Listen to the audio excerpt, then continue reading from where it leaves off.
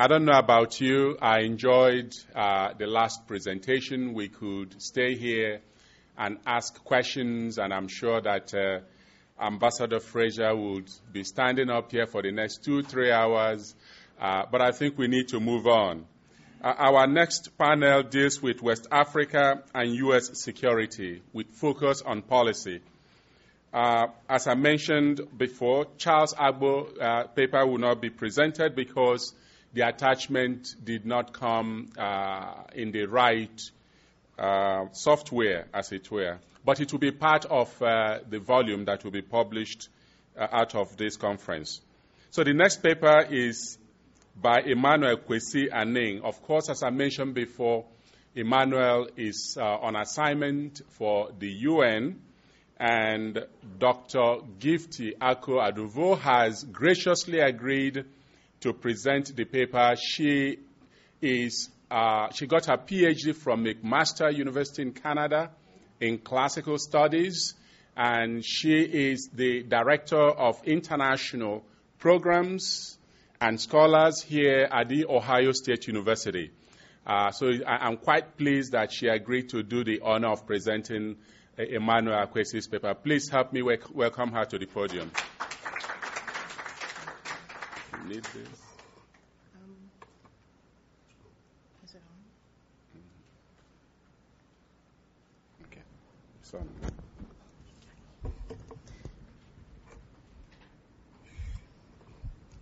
Good morning, everyone. Thank you so much. And thank you, Professor Kalu. Well, you might ask yourself what a classical scholar is standing here doing. I would like to posit that actually one of the great things about classical studies is that you get a pretty much, 20/20 vision of the past. And the funny thing is that there's really nothing new in any of what we're talking now. Some might find it incredibly depressing. I, however, find it wonderfully liberating. And I'm very privileged to read Mr. Anning's paper. Given the length of the paper, I've had to do some slight slashing. I hope he will forgive me and that he will still recognize the paper that he had intended to give. But of course, the full version will be in the conference proceedings. This paper is about the U.S. Africa Command, AFRICOM, issues and perspectives. The paper analyzes the establishment of the U.S. Africa Command, popularly known as AFRICOM. The paper's core argument is that it is impossible to appreciate the African responses to AFRICOM without having a historical approach to two key interlinked processes. First, the history of U.S. peacekeeping policy in Africa in the post-Cold War period, and secondly, the impact of the September 11, 2001 terrorist attacks on the U.S. Therefore, U.S. policy should be examined from these two epochs, namely the period immediately after the Cold War and that after the terrorist attacks in the U.S. on September 11th of 2001. Situating AFRICOM within a historical context is important because it is necessary to capture what will later be shown as half-hearted U.S. engagements in Africa, which variously reflect benign neglect or a sense of the U.S. manifest destiny to help Africa. Such a historical lens explains what can be perceived as Africa's reluctance to accept AFRICOM. But more critical are the discordant voices from Washington and Stuttgart, Germany, where AFRICOM is headquartered, in convincing Africa and Africans about the rationality for such a command. And more importantly, that AFRICOM demonstrates more serious and sustained U.S. commitment to the maintenance of peace and security on the continent. While the September 11, 2000 terrorist attacks on the U.S. may probably have led to a renewed interest in Africa's security, there is no doubt that even this rationalization still leaves some doubt. First, the U.S. response to both 1998 bombings in Kenya and Tanzania demonstrated a total disregard for African lives and African security interests. Furthermore, post 9/11 security policies have been more than contradictory, to say the least. The initiation of its global war on terror has not led to a renewed interest on the continent either. There is no doubt that the shift in U.S.-Africa policy in the post-9/11 period is driven largely by its global war on terror and the desire to prevent so-called failed or fragile states from providing sanctuary to terrorist groups. For example, as early as 2002, National Security Strategy stated that the events of September 11, 2001 taught us that weak states can pose a great danger to our national interests as strong states. So concern over weak or failed states is another major impetus for this renewed interest.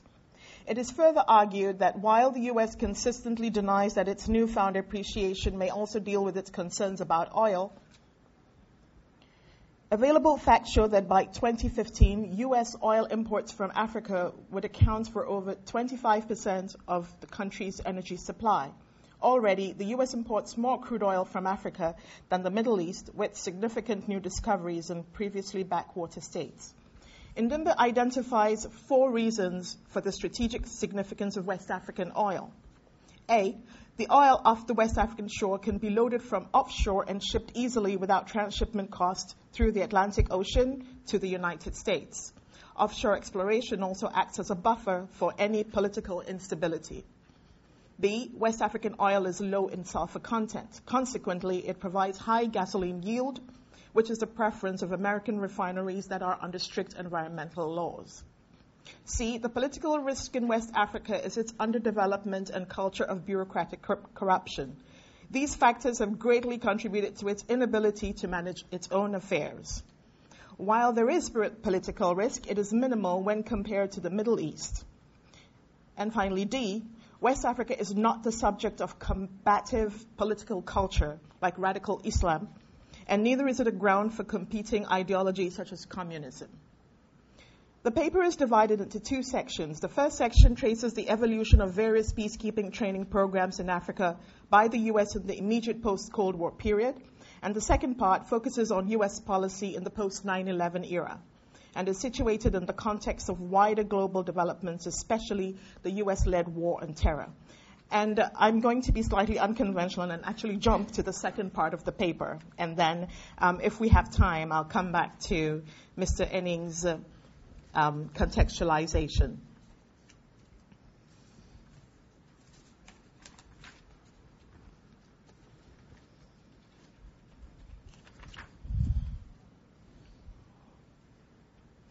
This section, which is the second section, actually forms the second part of the paper and examines some of the more contemporary security challenges and concerns of both the United States and its partners in Africa.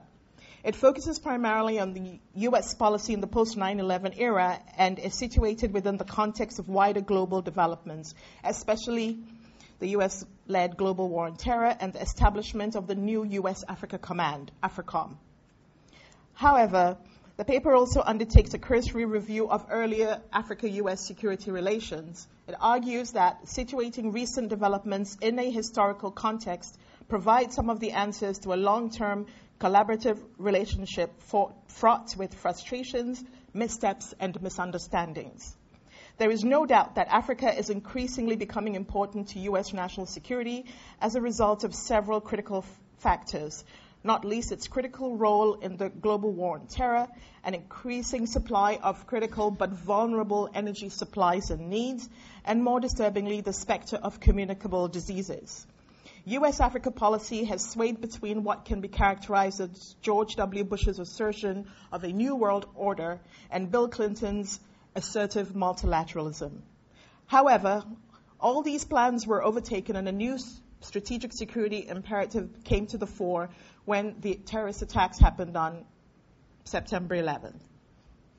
The U.S. admitted that it faced threats from failing and fragile states. With its history of failed attempts, agreed to work with European allies to help strengthen Africa's fragile states, help build indigenous capacity to secure porous borders, and help build up law enforcement and intelligence infrastructure to deny haven for terrorists.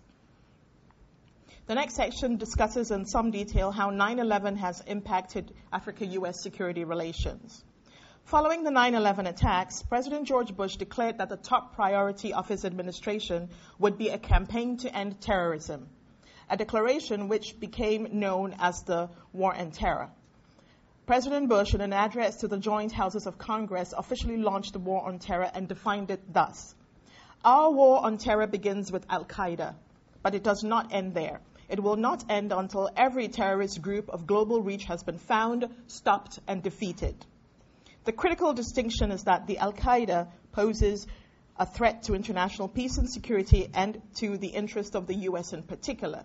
Against the backdrop of Al-Qaeda's involvement in the attacks, the president stated that the Al-Qaeda network, its sponsors and collaborators, pose a threat to U.S. interests and to international peace and security, and would therefore be targeted.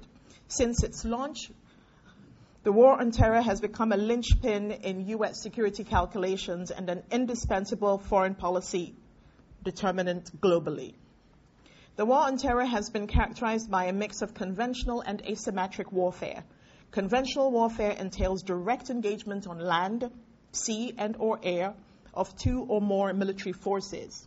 However, the war on terror presents a combination of military operations and guerrilla and urban-style warfare conducted by the proponents of the war on terror against nebulous terrorist groups and non-state actors.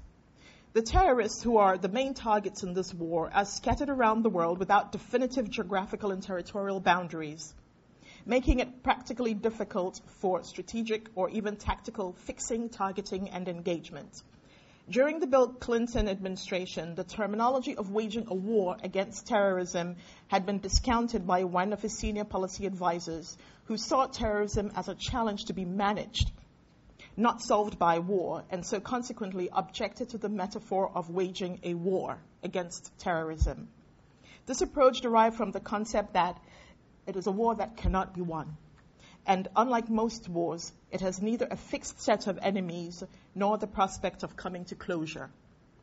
The war on terror has contributed to redefining interstate relations by emphasizing interstate cooperation, so as to defeat terrorist networks and infrastructures, deny terrorists haven and sponsorship, eradicate sources of terrorist financing, ensure individual country domestic security, reduce state vulnerability to terrorism, and enhance emergency preparedness and response capabilities. The US and the EU have since 9/11 concluded agreements earlier considered unattainable and work together much more closely than before in this effort to fight terrorism. There have been several anti-terrorism initiatives calling for solidarity and cooperation with the US and the identification of common policies, which, although recommended earlier, have recently been given a renewed urgency for implementation. This is based on an increasing realization that success in the war on terror is largely dependent on the ability to cooperate on a wide range of issues in order to track and block the finances and communications networks of terrorist groups around the globe. In order to carry out these operations, the U.S. was able to obtain the support of several countries that collectively came to be described as the Coalition of the Willing. The formation of the coalition was facilitated through the use of political, diplomatic, military, and particularly economic levers by the U.S., Afghanistan, and Iraq. The formation of the coalition was facilitated through the use of political, diplomatic, military, and particularly economic levers by the U.S. Afghanistan and Iraq were identified as sponsors of terrorists, and among other reasons, the operations in both countries were aimed at stemming the state sponsorship of terrorists. Following the terrorist attacks on New York City and Washington, D.C., there has evolved a phenomenon for the use of ODA as an instrument for containing terrorism. This follows the realization that state fragility and poverty have implications on the establishment and operation of terrorist groups. In Afghanistan, for example, poverty and state fragility leading to a surge of the Taliban led to the creation of an enabling environment for Al-Qaeda's establishment, its ability to develop a formidable operational capacity and to launch subsequent operations. According to Michael J. Williams and Jessica von Borstel, this highlighted the link of the war on terror to developmental as well as military issues. This realization has impacted on the general trends of aid allocation globally. And there has been a phenomenal rise of more than 20 billion in new resources for development assistance between 2001 and 2004, primarily attributable to the war on terror. However, development assistance to regions considered as less strategic to the war on terror have been marginalized in favor of other geographical regions seen as being more relevant to the war on terror effort. Opponents and supporters of the war on terror have either been chastised or rewarded, respectively, through the use of ODA allocations, with Afghanistan, Pakistan, and Iraq being the main recipients of the largesse of key actors of the war on terror. And Mr. Eni actually gives some tables over here that are quite instructive. Unfortunately, I cannot show them to you, but in the conference proceedings, hopefully they will make a lot of sense. Though 9/11 boosted aid in many regions, most of the aid went to augment security sectors rather than purely for development. In Africa, for example, which saw aid at its peak in 2004, the beneficiaries were either petroleum exporting countries or countries which had enlisted their support for the war on terror, such as Nigeria, Angola, Egypt, Ethiopia, Kenya, and Sudan. This is quite different from what Dr. Fraser was outlining earlier. Among the members of the Coalition of the Willing, or important allies in the war on terror, only Eritrea has seen funding decrease, as evidenced by tables that unfortunately I cannot show you. But it can be observed that the flow of ODA to Africa in the aftermath of 9/11 has seen a significant decline to 3.8% in 2004 from about 12.2% in 1990. There are several reasons for what seem like an apparent contradiction of U.S. policy in this area. One of the unintended consequences of the U.S.'s unilateral tendencies after 9/11 has been the short-term application of the American Service Members Protection Act, which prohibits certain types of military aid to countries that have signed on to the International Criminal Court, the ICC, but have not signed a separate Article 98 agreement with the U.S. According to BOND, U.S. military and security-related aid to Africa has also increased, and countries that previously were of little importance to the U.S. have acquired new funding through the war on terror. Djibouti, for example, obtained $31 million for allowing the U.S. to establish a permanent base there.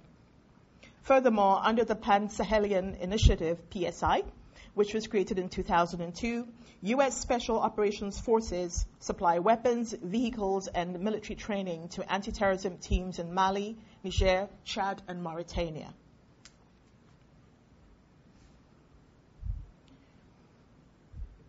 In other African cases, for instance, it has been suggested that South Africa, Mali, and Namibia had their development funds reduced after their refusal to sign bilateral immunity agreements with the U.S. to guarantee U.S. troops immunity from the International Criminal Court. It is evident that aid programs, not only from the U.S., but most other major donors, have shifted emphases in the post-9/11 era and have greatly been influenced by the dynamics of the war on terror. Consequently, one can conclude that aid has become highly securitized and politicized as a weapon for the realization of the goals of the war on terror. The result of such processes is that aid for political and security purposes have a tendency to counter-support development priorities. Although Africa-U.S. security relations have been characterized by ups and downs, one of the last official acts the former Secretary of Defense, Donald Rumsfeld, was to recommend the establishment of a new U.S. Africa Command headquarters to be known as AFRICOM to coordinate all U.S. military and security interests throughout Africa. In a White House statement announcing the establishment of this command, President George Bush rationalized this new establishment thus: "This new command will strengthen our security cooperation with Africa and create opportunities to bolster the capabilities of our partners in Africa. Africa Command will enhance our efforts to bring peace and security to the people of Africa and promote our common goals of development, health, education, democracy, and economic growth in Africa." Several reasons account for the decision to establish AFRICOM. Until the decision to establish this new command, U.S. military engagement in Africa was collectively controlled by the European Command, the U.S. Central Command, and the U.S. Pacific Command. The implementation of a new combatant command for Africa, AFRICOM, was announced in February 2007. AFRICOM's stated mission is to prevent conflict by promoting stability regionally and eventually prevail over extremism by never letting its seeds germinate in Africa, to address underdevelopment and poverty, which are making Africa a fertile ground for breeding terrorists, to view the people, the nations, and the continent of Africa from the same perspective that they view themselves, to build the capacity of African nations through training and equipping African militaries, conducting training and medical missions, and undertake any necessary military action in Africa despite its non-kinetic nature, such as humanitarian assistance and disaster relief. Supporters contend that this is a step that accurately reflects Africa's growing strategic importance and an enlightened U.S. foreign policy focused on supporting African solutions to African problems. Opponents allege that the command demonstrates a self-serving American policy focused on fighting terrorism, securing Africa's burgeoning energy stocks, and countering Chinese influence. AFRICOM's commander, General William E. Ward, outlines the aims of AFRICOM thus: we are building the team. We have the opportunity, vision, and determination to redefine how the U.S. military cooperates with and complements the efforts of its U.S. international and non-governmental partners in Africa. AFRICOM will add value and do no harm to the collective and substantial ongoing efforts on the continent. And AFRICOM seeks to build partnerships to enable the work of Africans in providing for their own security. Our intent is to build mutual trust, respect, and confidence with our partners on the continent and our international friends. Now, whether the motivations behind AFRICOM are as benign as General Ward would have us believe, the bottom line is that Africans just do not trust AFRICOM. Appearing before the U.S. House Committee on African Affairs hearing on AFRICOM, Wafula Okumu presented cogent arguments that demonstrated why AFRICOM faces challenges of credibility in Africa, and also suggested ways for how the U.S. might come out of this quagmire. So, what Africans think of AFRICOM? Despite its altruistic-sounding objectives, AFRICOM is yet to be warmly and widely embraced in Africa, as the following comments indicate, and I will recite. AFRICOM would destabilize an already fragile continent and region, which will be forced to engage with U.S. interests on military terms. Another. Ironically, AFRICOM was announced as Chinese President Hu Jintao was touring 8 African nations to negotiate deals that will enable China to secure oil flows from Africa. AFRICOM is aimed at influencing, threatening, and warding off any competitors by using force. African countries should wake up after seeing the scars of others, i.e. Afghanistan and Iraq. Mohamed Bejawi, the Algerian Minister of State and Foreign Affairs, has questioned why there was no proposal for an anti-terror cooperation with Algeria when the country was experiencing high levels of terrorist violence in the 1990s. Another.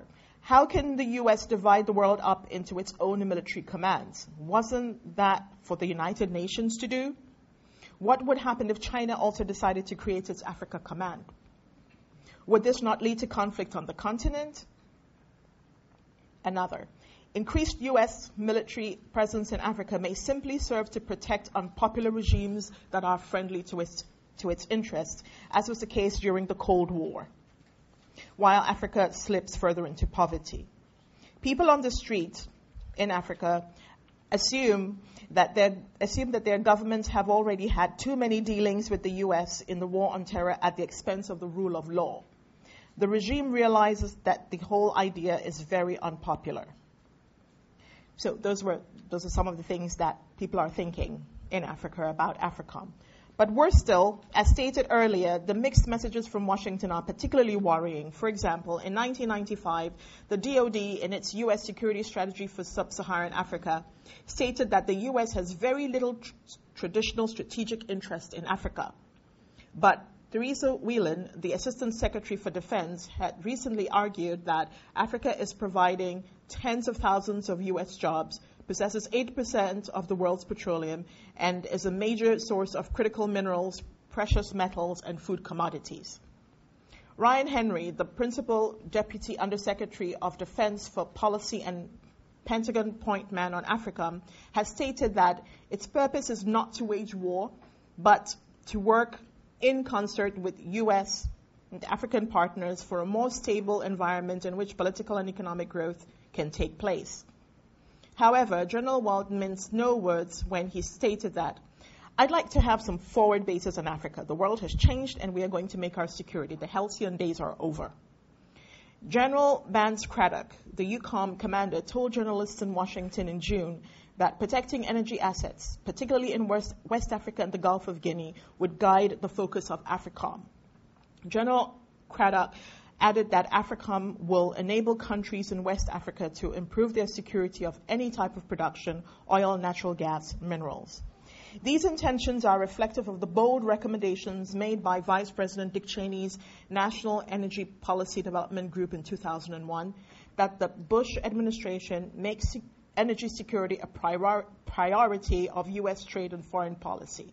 1 year later, the Bush administration rolled out its West Point Doctrine that essentially stated that the U.S. would not allow a major economic, political, or military competitor to emerge in the region. There is no doubt that there is great suspicion about AFRICOM as is represented by the reluctance by all significant African states to host its headquarters on the continent, except broken Liberia. However, there may yet be a way out for the U.S. Basically, the U.S. needs to pay keen attention to the following in order to overcome the serious concerns that Africans have of AFRICOM. There is the need for more open, upfront dialogue with civil society on the rationale, mission objectives, and specific benefits that AFRICOM would bring to the African human security agenda. Furthermore, the U.S. must demonstrate that there are genuine opportunities for African states within the proposed structure that would guarantee links with civil society to ensure transparency, accountability, and participation, and contextual relevance to Africa's lived experiences and challenges. Consequently, whatever AFRICOM seeks to achieve militarily and diplomatically and on the humanitarian fronts, this must be in close concert and in complement to the African Standby Force, ASF, and the work of the AU and regional mechanisms to prevent, manage, and resolve conflicts in Africa. To achieve its objectives, AFRICOM will need to define, elaborate, and clarify the nature of its partnership and relationships with the African Union's Peace and Security Council, PSC, and the AU Authority, and the established mechanisms for conflict prevention, management, and resolution. Likewise, its centers of training excellence. And I'm afraid I have to stop here. Thank you very much. Thank you very much. You will have the pleasure of reading the paper. I'm grateful to Dr. Akua-Addovo for attempting to present almost a 40-page paper in 30 minutes. Our next presentation is a joint presentation, which is an evaluation of the U.S. Trans-Sahel Counterterrorism Initiative. The presentation will be by our own Julius Nyagoro and Andrea Walter.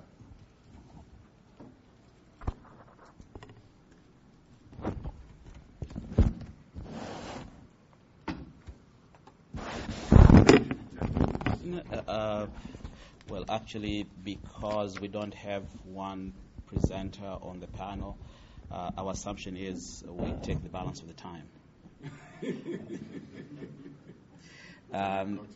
Yes, and the other point is this is not really a joint presentation.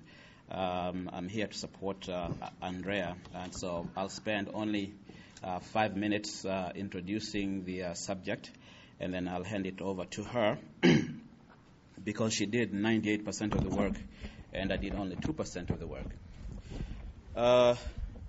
it is interesting that we are coming right after Kwesi Aning's presentation and Jendayi's presentation, because we had conspired, Andrea and I had conspired that we just wanted to blow Jendayi out of the water in terms of everything she would want to present, but we find ourselves kind of agreeing with her a bit. So, we're kind of disappointed a little bit. But nonetheless, I think our job is to essentially create a condition whereby we begin to understand firmly what Generika will call where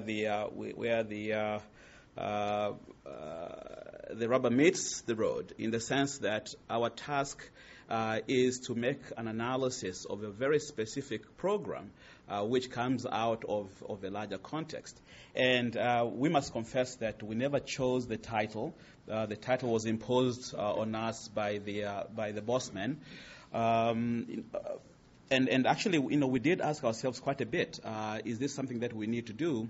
And as you may notice, if you received an earlier iteration of the program, the title has now been slightly changed because of our understanding of the evolution of the program as it has come through over the last few years. Our presentation would be, of course, on the U.S. Trans-Saharan Counterterrorism Partnership and evaluate that. I will spend 5 minutes or so dealing with 3 aspects of the presentation, which is the 9/11 security assessment of West Africa by the United States, the context for that, highlight some security vulnerabilities as perceived by both states and the academy, and of course the threat of terrorism in West Africa in particular. And our job will be to try and see if indeed there is a coherence between the perception and the reality on the ground as a basis for evaluating the program itself. The context, of course, in evaluating the CT partnership in West Africa is 9/11. So 9/11 is no longer the elephant in the room where nobody talks about. We know that for the past 9 years, 9/11 has pretty much been the context in which security dialogue and conversations take place.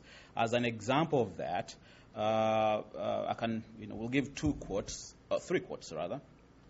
One from Jim Jones, who was the EUCOM commander, when he testified in front of the Senate Armed Services Committee on 9/11 with relation to Africa. And this is what he said. He said, African stability became identified as, quote, a near-term global strategic imperative and is a high priority, which of course puts Africa at the center of the security strategic discourse, which again goes on to one of the points that Jendayi made, that we do not consider Africa simply as a humanitarian case, as indeed Secretary Rice indicated earlier, but rather as an important strategic player in terms of the global view in which the U.S.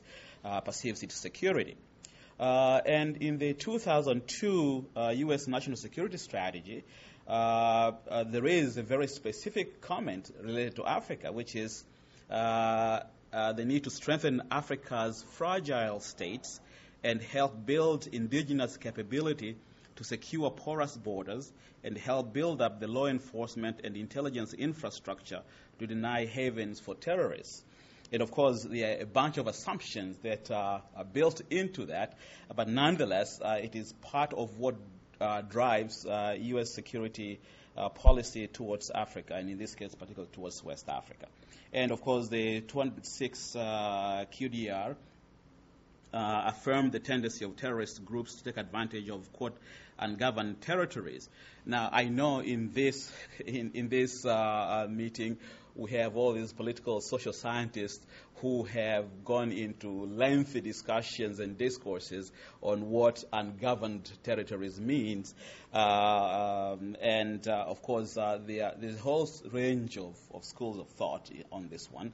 What may seem to Americans as ungoverned territories, they're actually fairly elaborate social networks which actually makes things work. A good example will be in terms of the general argument on Somalia, where the argument from the U.S. side was because Somalia was so, because of a failed state, there are large segments of ungoverned territories, and so it was important that some sort of security mechanism be established not to allow, for example, Al-Shabaab operatives to do their bad thing. But then you have other Somali scholars who would argue that what may seem as ungoverned territories, even for other Africans coming from Kenya or Ethiopia for that matter, does not mean that these places are ungoverned in Somalia. So we have to have that nuanced understanding. But why am I saying this as a footnote to the conversation? That we have different interpretations, and these different interpretations, if we're not careful, may throw off the analysis in terms of what is really important and central to any conversation in terms of security. Let's have this as a footnote to everything that we do. But nonetheless, if we are to look at what we may perceive as West African security vulnerabilities, again, as a footnote, when we talk about vulnerabilities, it doesn't mean that actually then the vulnerabilities have been acted upon. What we do is we highlight them. And once we highlight them, then let's try to see if indeed some of the policy measures that have been undertaken actually do respond appropriately to these vulnerabilities. Or maybe there is an overreaction or underreaction to those vulnerabilities. An overreaction will have tremendous consequences, mostly negative. Underreaction would have obviously also negative consequences. So it's a very important balancing act that we must have in terms of the analysis itself, both for politics and policy, and of course the analysis itself. So one can fairly easily look at two sets of vulnerabilities. One would be the root causes, and the other one would be permissive factors. We all know about the severely underdeveloped political economies of our region. As I indicated yesterday, and as everybody has been noting, West Africa is a severely underdeveloped space. You have extreme poverties we have done research in Mali, in Mauritania, in you name it. Even in my favorite country of West Africa, Nigeria, where you have tons and tons of money floating around, but the level of poverty is also quite high. If anything, what you have is increasing poverty on the large segments of the population in Nigeria, while you still have almost now $1 trillion out of the oil industry. And of course, we have weak and ineffective governments. This, of course, goes on to the general discussion that we in the academy have had for several years. I suppose we concretize in Bill Zartman's volume, Collapsed States. It is a whole case of analysis in terms of how do we determine fragility, how we determine states which have collapsed, how do we determine states that are on the way towards collapsing, and what do these do in terms of the security profile of these countries. And then, of course, we have my favorite, ungoverned or undergoverned territories. Yes, we know about Somalia, but in West Africa, the same case can be made for countries such as Mauritania, countries such as Mali, even the so-called well-governed state of Senegal. One can always go in, not to mention my third favorite country in West Africa, Chad, in all these places whereby you really have a long historical record of the inability of states to actually have an effective presence. And one of the things that I would differ with some of my colleagues, they blame the current post-independence governments for having these large segments of ungoverned territories. But there are large segments of Chad or Mauritania, for that matter, where the French had not even penetrated post-World War I. So it is a long, continuing historical problem. And as much as we may disagree at some level with Jeff Herbst's analysis, which came out about 5-6 years ago, what's the title of the book? State Power and Authority. Yes, state power and authority in Africa, where Jeff argues that if anything, the prognosis is so bad that at some point maybe we're wasting our times trying to bring these states to the 21st century. These are solid cases of hopelessness, and so. If anything, in terms of policy recommendation, I would argue, if we are Americans, then just when there's a problem in Mali, just decide to send in a huge brigade, take care of the problem, and come back home. That will be one of the implications of such a situation. And the other element, of course, will be that these territories have majority Muslim populations. Now, this, of course, runs into one of the dangers that Russ Howard noted yesterday.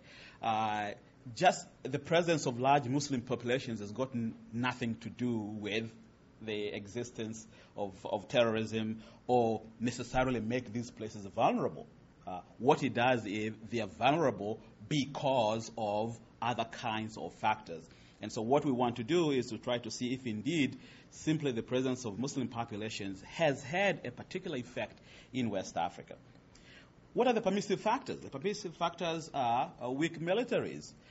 Weak militaries which are associated actually with ineffective states. And of course, when you have weak militaries, then if a group which is well organized, even if it might be small, it can do considerable damage. And so what we need to do is try and make the connection between the existence of weak militaries as a permissive factor and what outside factors come in. And prevalence of organized crime and smuggling networks. Now, these have existed even before the threat of terrorism. One of the issues that one can talk about in terms of Mauritania or Mali, you have had these massive networks of Tuareg smuggling networks. Hey, that's how they've survived over the centuries. So their existence per se does not necessarily mean that all of a sudden these places are as vulnerable as we might seem to think. And West Africa is a region of a history of conflict. Everybody knows about it. We don't have to spend time on it.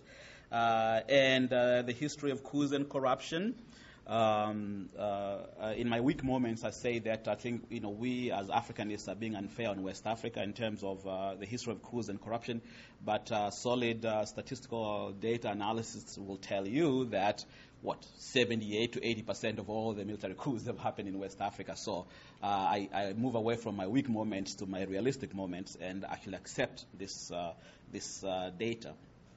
And large quantities of readily available weapons, which have got to do with everything that I have outlined. I think one of the incredible data that I learned about a few months ago was in Nigeria. That in Nigeria, the small weapons in Nigeria are 1.5 million. Now, if you have 1.5 million small weapons circulating around in Nigeria, and Nigeria is only one country, you can multiply that several times over, and all of a sudden the vulnerabilities of states and the possibility of terrorists getting their hands on the weapons are greatly enhanced. So, as an evaluation, and not necessarily a conclusion, but as an evaluation at this point in the analysis, what can we make of a threat of terrorism in West Africa, or at least in the region we're talking about? Because as you'll note, Andrea, when she comes in, will tell us that actually the analysis of the particular program goes beyond traditional West Africa. It goes all the way up to the Mediterranean. But in terms of just looking at the threat of terrorism in West Africa, can we talk about a high, low, medium, moderate, transnational terrorist threat? Our analysis suggests that it is low. And it is low because, as you noted, when Agenda was making her presentations, whenever she gave an example of the transnational terrorist threat in West Africa, she fell back to AQIM. Why did she do that? Because that's pretty much, what has been there. There might be others, but we have not had any firm grasp on anything else. And so, our assessment and evaluation is transnational terrorist threats are low. Domestic terrorist threat, this is a tricky question. Again, the point that Jendai made, local regimes looking at their own local terrorist troubles and transnationalizing them because it is easier for you to get money from outside if you transnationalize them. And in this case, we'll say they are moderate, between moderate and significant. We can identify the countries: Mauritania, Algeria, Mali, Nigeria. And in terms of terrorist financing and facilitation, we'll say because of the inexactness of the data, we can simply talk about moderate on the assumption that all these other things that I've indicated do actually happen. And with that, I'll shut up and give it to Andrea. Thank you, Julius.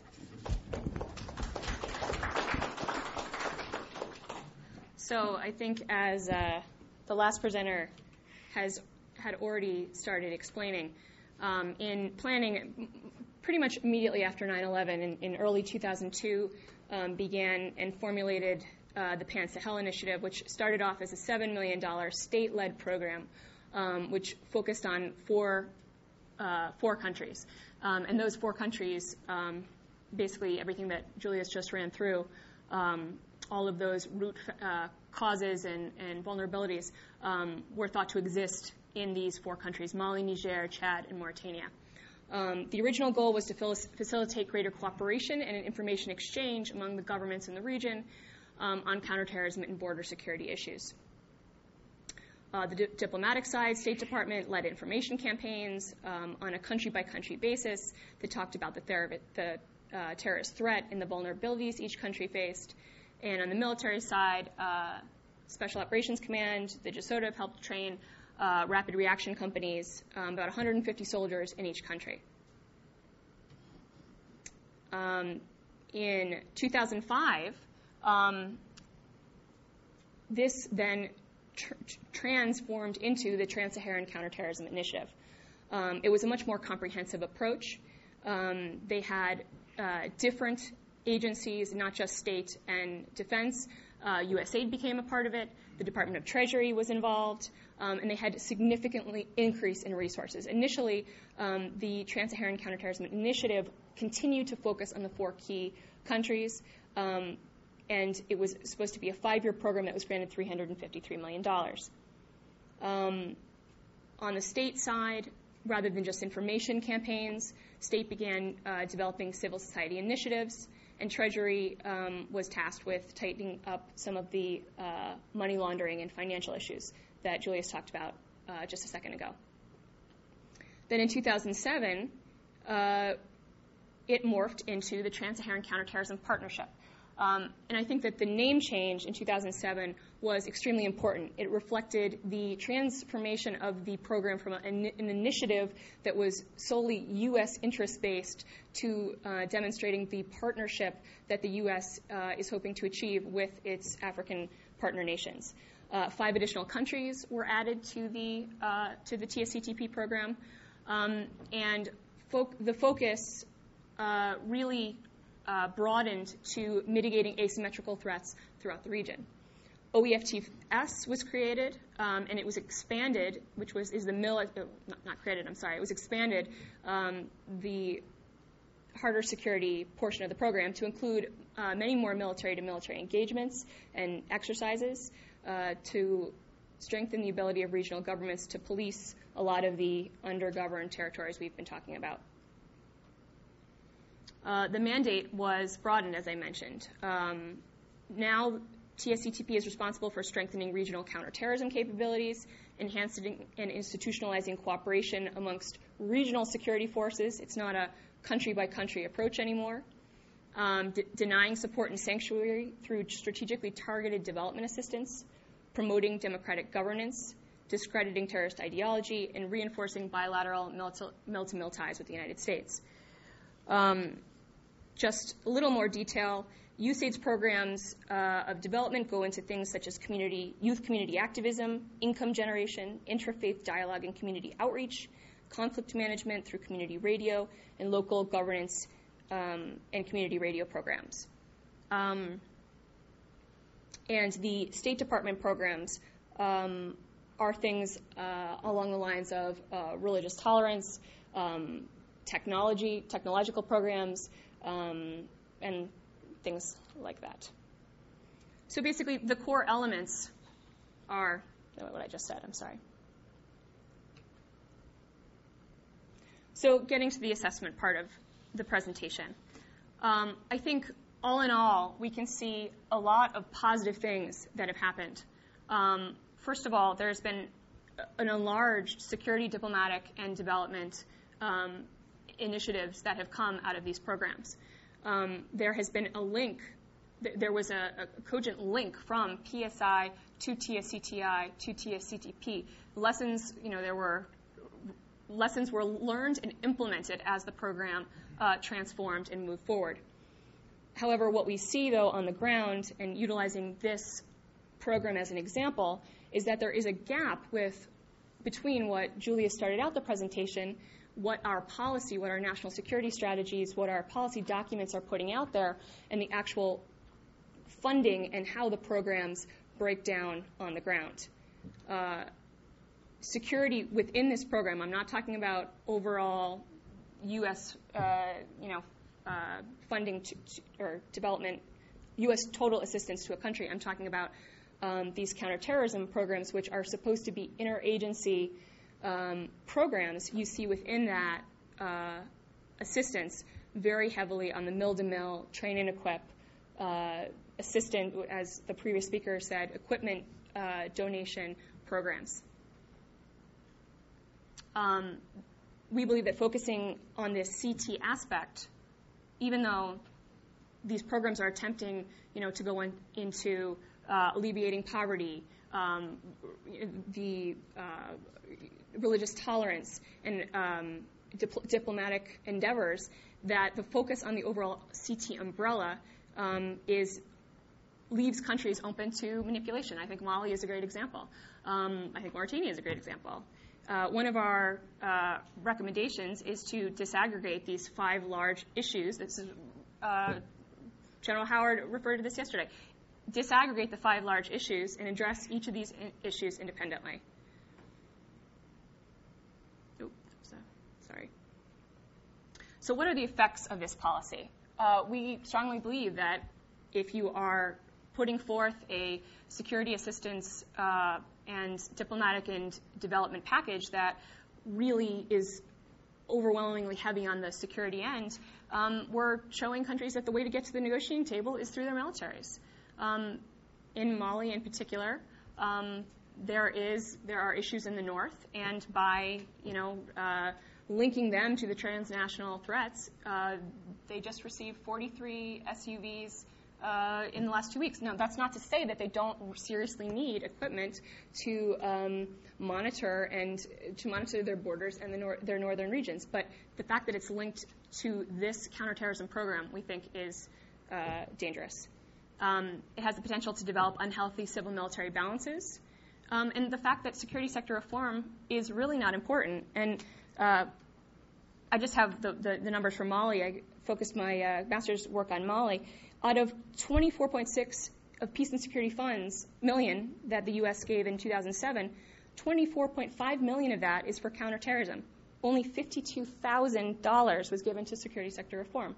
So we are training and equipping forces and really not making sure that the military institutions and the political institutions are able to withstand that training. So I think that one of the frustrations of mine in spending a lot of time focusing on trying to drill down on what programs are actually in existence on the ground is that a lot of people complain about them, a lot of people point out the weaknesses, and there aren't really good recommendations that are set out there how we can start working towards a better future. I think a more cohesive and balanced set of U.S. democratization programs, good governance on the bilateral, regional, and international level towards Africa is imperative.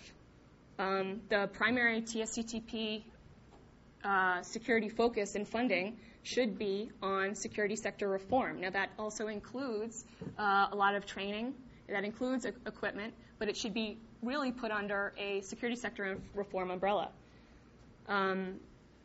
We've had fantastic increases in trained peacekeeping, but let's concentrate rather than in bilateral peacekeeping engagements. Let's focus on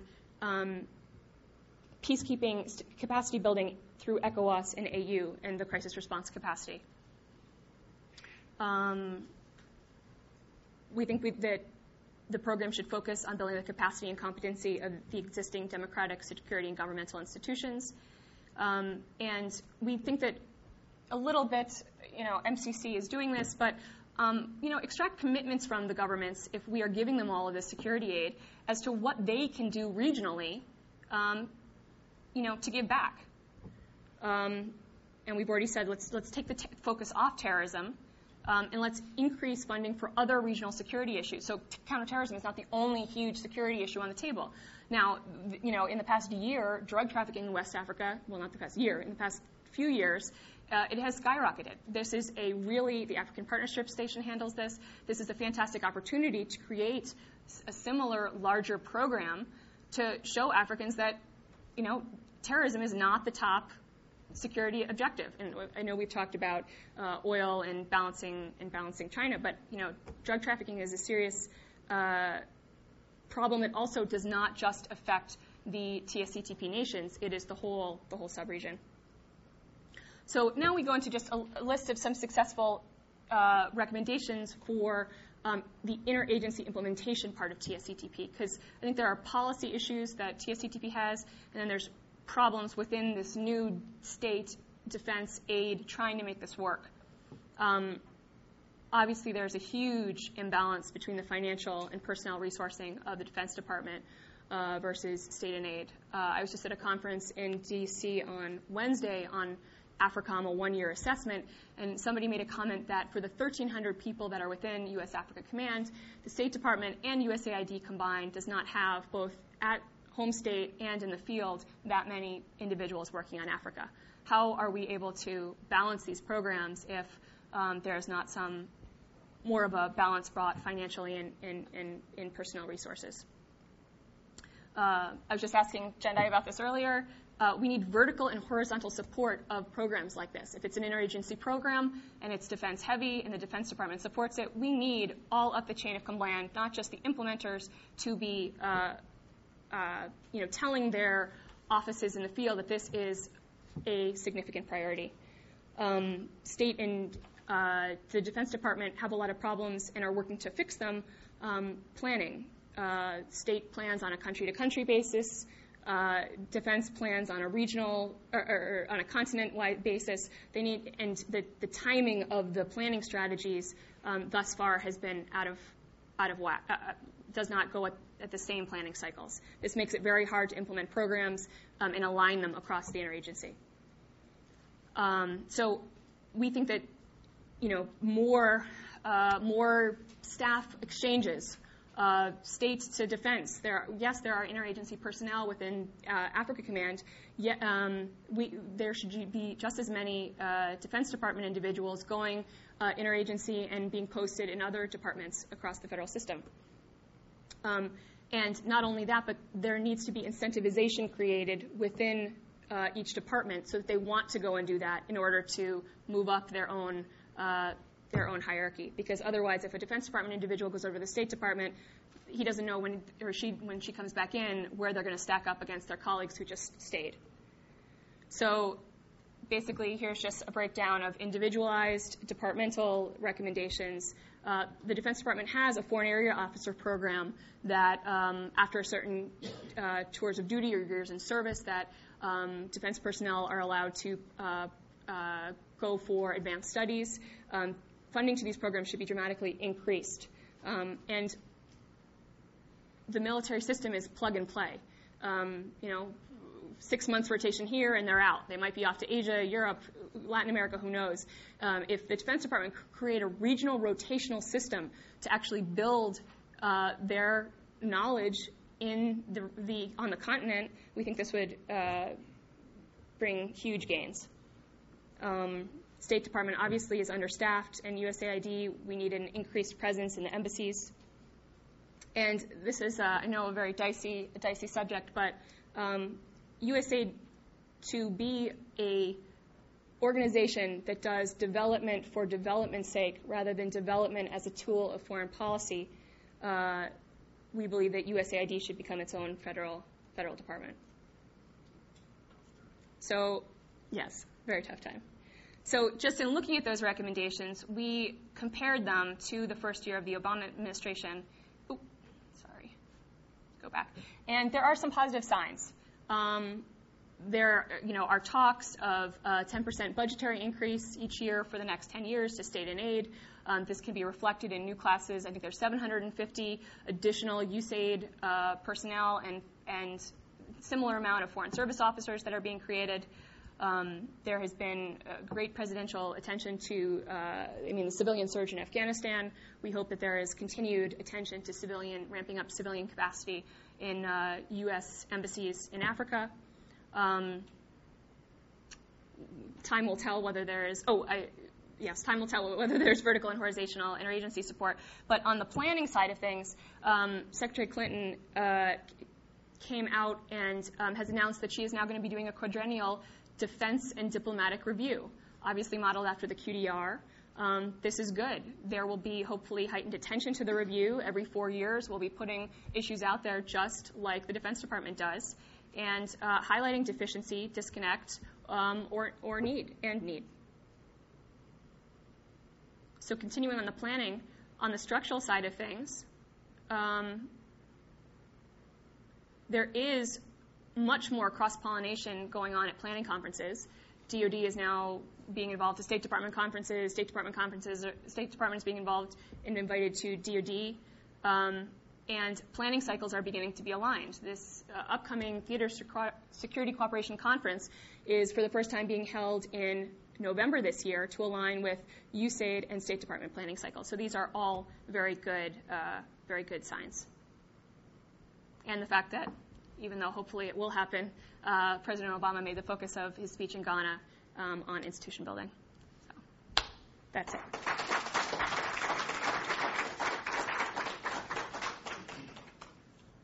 You can see my guests always try to ignore the time.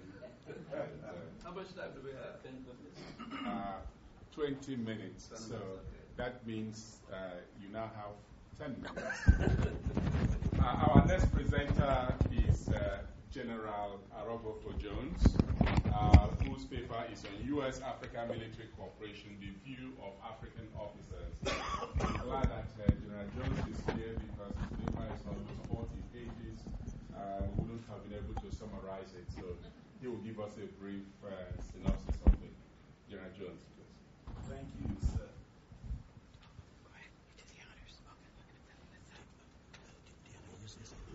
I'm an infantryman. I don't like carrying this thing, but you can sort it. Let's put it in your pocket. Okay. Thank you, sir. Absolutely, sir.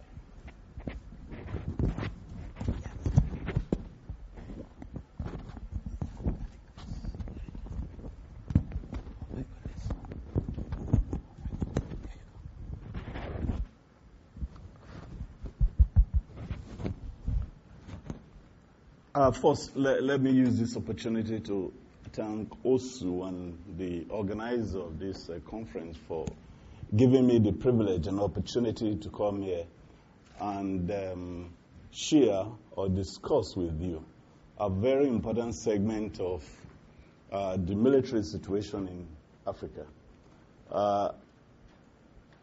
What they want from me is to express the views of African officers on the U.S. Africa military cooperation. In doing this job, I spoke to close to about 2,000 officers by phone, through email, and by personal contact. So you can imagine how difficult it's going to be for me to be here for 20 minutes to really express this to you. However, the methodology I want to use in making my presentation will be like this. I will do a little bit of introduction. Then I will go ahead and see what is happening at the Gulf, even though so much has been said about it. Then I will look at the African Command, just a highlight of it.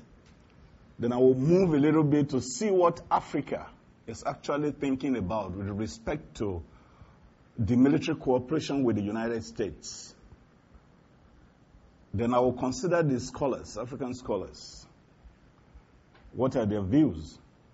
Why am I trying to do that? Because the views of the military officers derives from the positions of the African government as well as African scholars. So it is very important for you to see that. How are the African states? What are their feelings? The professors of politics, military strategy, who are Africans, how do they feel? I think that is very important. The other point I want to raise is this. As somebody who spent about 34 years in the military in Africa, in Nigeria specifically, I know one thing is very, very important. Seldom do you see officer depart from the way the government or his government wants things to be done. If you do it, you won't find it funny. And you know, in Africa, like many of the speakers have said, coup has kind of become a very frequent issue, particularly in West Africa. And no officer want to be involved or want to be caught in an act that may be described as mutiny, so that the hangman problem of coup will not be put on his neck. As such, you will bear with me if I just mention some few names, but I will give you the general view of what the officers are saying. Before I go into the lecture, I want to, the issue you want me to discuss is a very difficult one. Why is it difficult? I'm here as a retired military general from Nigeria, and I'm coming to discuss the views of African officers, presumably serving and retired in Africa. For my African brothers and sisters there, it could be very sensitive. But I will try very hard to give you the real picture of how the officers, the scholars, and African leaders are feeling about the cooperation between the U.S. military and African military. I know a lot of us will say no, but it's okay. I'm bound to have my opinion. Africa is bound to have its own opinion. Maybe our brother in the United States will have their own opinions. But let's see how we can share our opinion and then come up with something that will help that relationship, U.S. Africa military cooperation. I think that's very important. With that background, I'm going to enter a jet and fly through the rest of what I have to talk about. Well, that's my topic, and that's my name. Well, some of the things that I have there I've said, but let me lay some emphasis. Why do we need? Why are we talking about cooperation of military of the United States and Africa? In the opinions that I had, one of the biggest problems is that Africa is having a problem. And some of them are listed here. To get effective political leadership in Africa is a problem. There are usually social conflict in Africa, like in Nigeria, where I come from. You see religious problems. You see inter-communal problems. You have a whole gamut of it. Does Nigeria have the mechanism in place to check this? Not too long ago, there was a problem of a religious problem in the northern part of Nigeria. What happened? How was it treated? How do we allocate our resources? When you look at all this, they become the deficiencies that has been creating failure for African government. And because the government is failing, the possibility is that most often they will be seen as people who need help. And so, if you're dealing with a military from outside the country, the impression will be, we want to build your army for you. Your military is not professional enough. Or we want to support you, or want to do this or do that. Look at the case we had in Liberia. I was there. I think the colonel here too was there. In Sierra Leone, what happened? We created a problem. We're begging the rest of the world to come in. The U.S. came in to Liberia to support us. I came to New York to collect communication equipment to support the operation in Liberia. I don't think we should be at that bus stop at this time. As long as we keep ourselves within that near-failed state, we will continue to have reason to interact with not only the United States, presumably, but any other world that is ready to support us or to lift us up from our disadvantaged position. Well, I discussed the vulnerability of Africa, and that's part of what I've been talking about. Let's talk briefly about Africa. Like we've just heard, there's a lot of controversy about Africa in Africa. Very respected scholars, even civilians, presidents in Africa, they've expressed their views. Some are for Africa, others are against, and within that group of others who are against, there are two classes. Some subtly, the others almost violently. We don't want Africa. I'm not giving my opinion. I'm giving the opinion of Africa, our scholars, and the officers. I interact with AFRICOM, so I have my opinion of AFRICOM. I have my views of Africa. Okay, concerning Africa, mainly two. Some see it, like I said, as positive development. Others see it as threat. Why?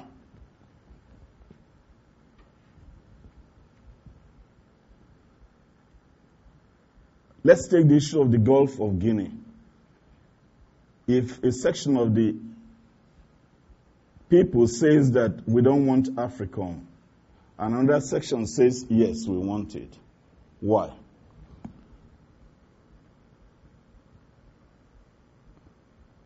This is just the definition or the area that we call the Gulf of Guinea, which comprises of about 8 or 9 states within the west and surrounding neighborhood like Gabon, Angola, Equatorial Guinea, Nigeria, Republic of Congo, and a few other more.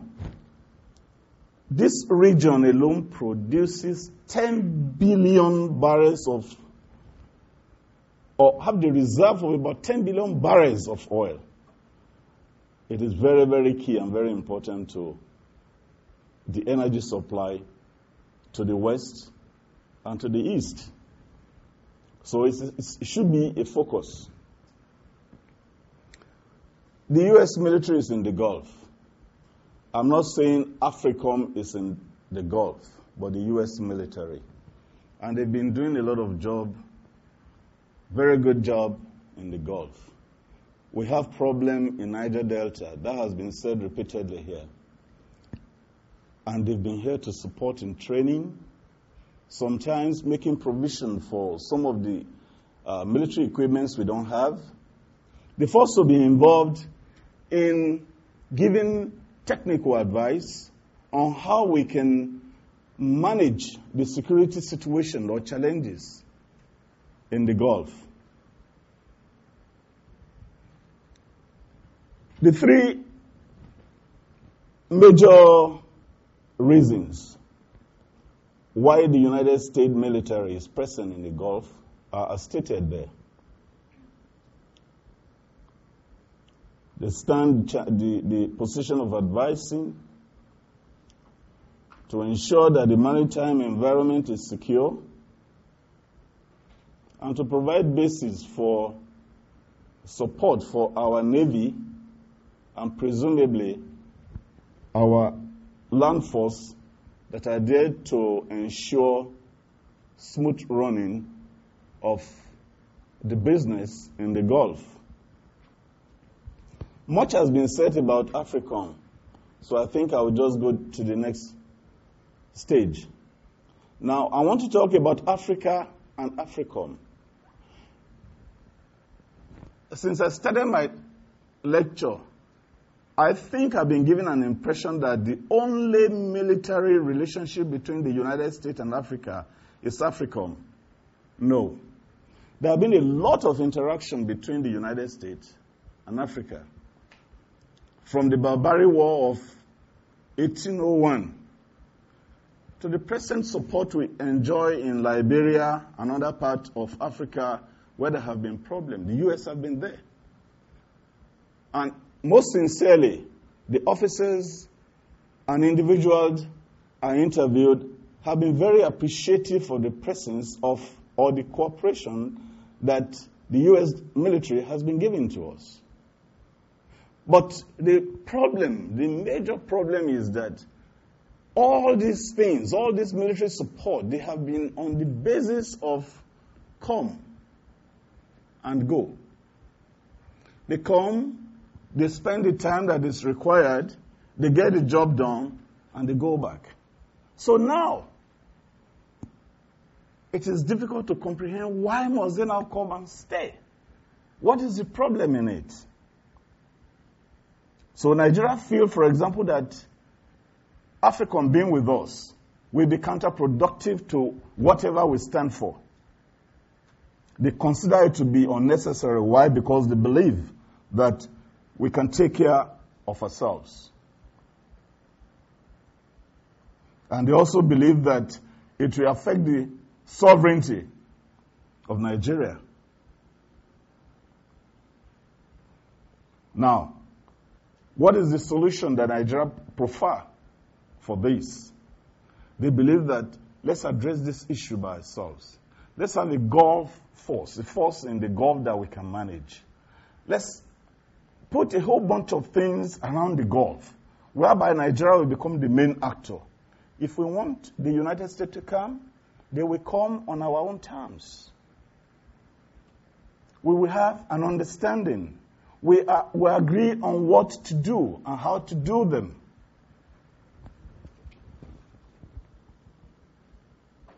For South Africa, they believe that if AFRICOM is allowed to be in Africa, and they are the one who allow that, it might create problem between South Africa and the rest of Africa, particularly Nigeria. So within Africa, there is that fear that, look, should we accept or should we not? If we decide to accept, there will be a problem.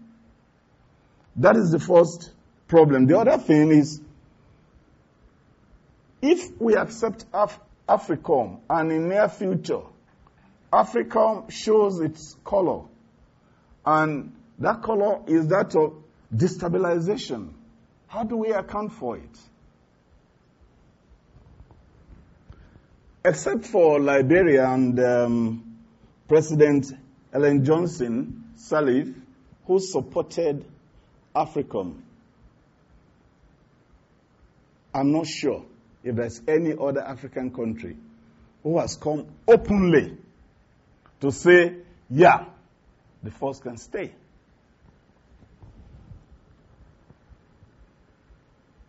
Well, there are concerns of Africans on AFRICOM. Some of them are listed, as you can see.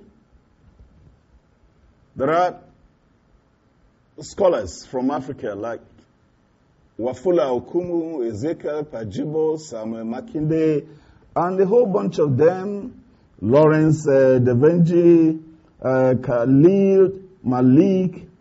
They have a lot of views about Africa. For example, Garth believed that the reason why Africa is coming to Africa is, one, because of oil, and two, to checkmate China in Africa. Khalid believed him, shared the view with him. But Vincent Crowley, who happens to be the head of public affairs of AFRICOM, said no, that it may be right that AFRICOM is coming to Africa probably because of oil, but that is exaggerated. That's not the totality. And of course, that there's no competition between United States and China in Africa. One question that I keep asking is this. About 1,500 U.S. personnel has been stationed in Djibouti since 2003. Africans are not complaining. There were no protests about it. Why do we now want to decide to say, AFRICOM, don't come?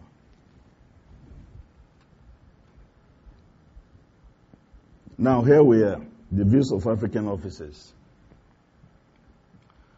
I will just tell you one or two stories. I will start with General Malu of Africa, of Nigeria, who was a former chief of army staff, and who ran into trouble with his president then, General Olusegun Obasanjo. And why was that? Because Obasanjo wanted U.S. military to come to Nigeria and train military personnel on peacekeeping operation. General Malu, as the chief of army staff, believed that no, you can't do that. We are good. When ECOMOG went to Liberia, we did a fine job. Yeah, we may not have the equipment and the money, but when it comes to the human deployment, we are good at it. We had victory within our sub-region, so we have the capacity to handle ourselves. Of course, there was a problem between him and the president. He was relieved of his appointment as well as his commission. But that's one of the few officers who was able to rise up and say, no, whether it's wrong or right is not the issue.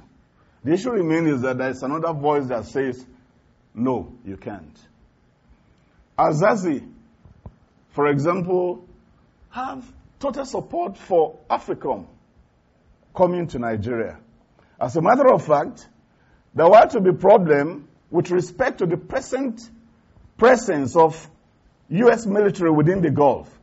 It was Asase, as the chief of defense staff, who said, what are you people talking about? Of course, anybody who has business anywhere has the right to defend the business.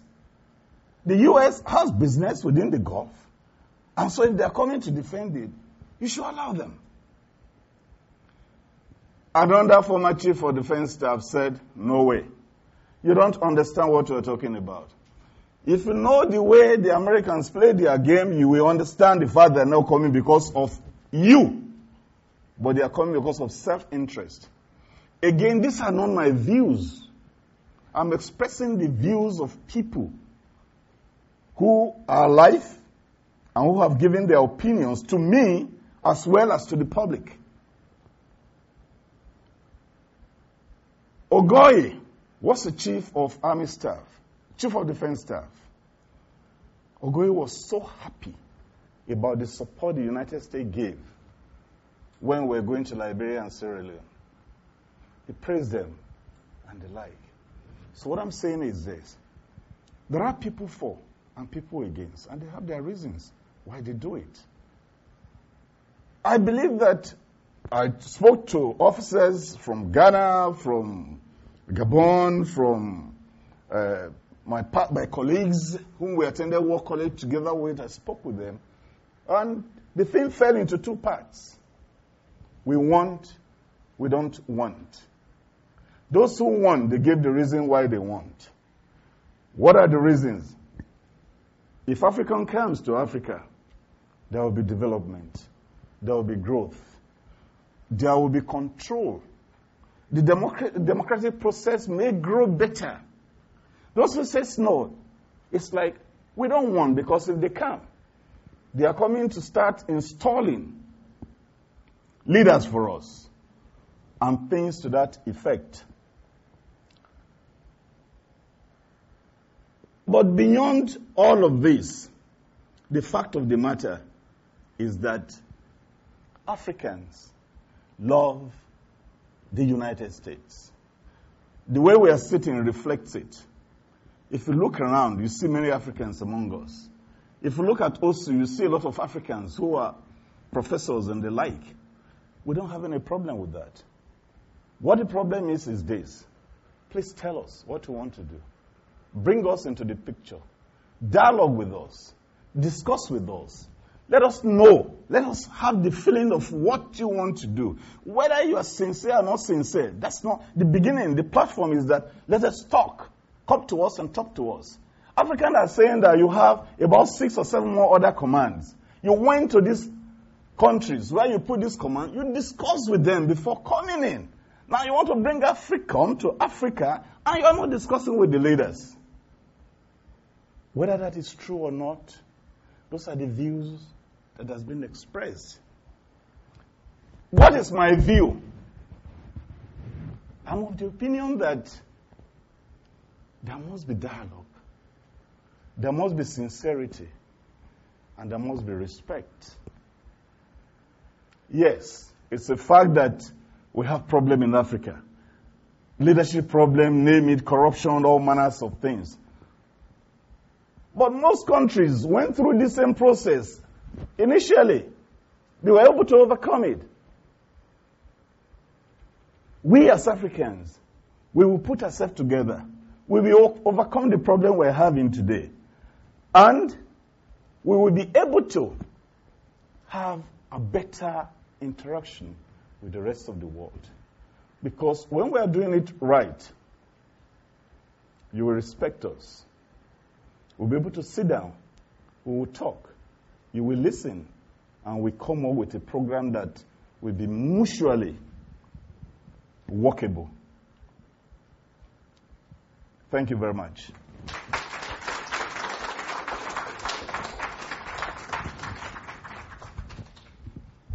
Thank you, General Jones, for that insightful presentation.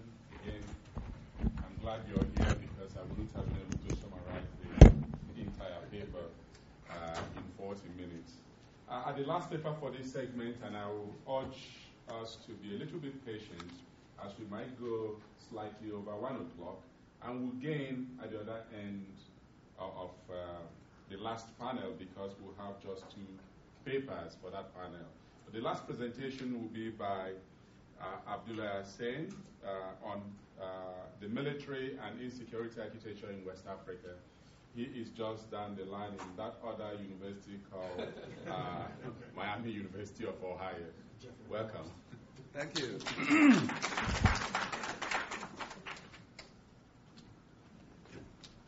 Thank you, Kelechi, for your kind invitation to be here. And I'm clearly very delighted to be with colleagues that I haven't seen for quite some time. The title of my paper has changed slightly to read something like The Global War on Terror, Islam, and AFRICOM. And part of the reasoning why I decided to inject Islam into the equation has to do primarily with the fact that there is a lot of misunderstanding regarding this religion. And part of the reason also has to do with the fact that there are significant Muslim majority states in West Africa that also have been the target of this very important policy. What I'm also suggesting, among other things, is that my presentation will also really re-echo a lot of the things that have so far been discussed by panelists from yesterday and today. So forgive me should I repeat some of those concerns that were raised earlier. The crux of my paper really is on the global war on terror and AFRICOM and their policy implications for peace, security, and development in West Africa's 300 million inhabitants, the bulk of whom are mired, basically, in grinding poverty. What I also try to do in the paper is to assess the potential that the impact that the global war on terror could have on military institutions, both as organizations and as institutions within civil societies and the political landscape, and the kinds of insecurities that may crop up as a result in the region.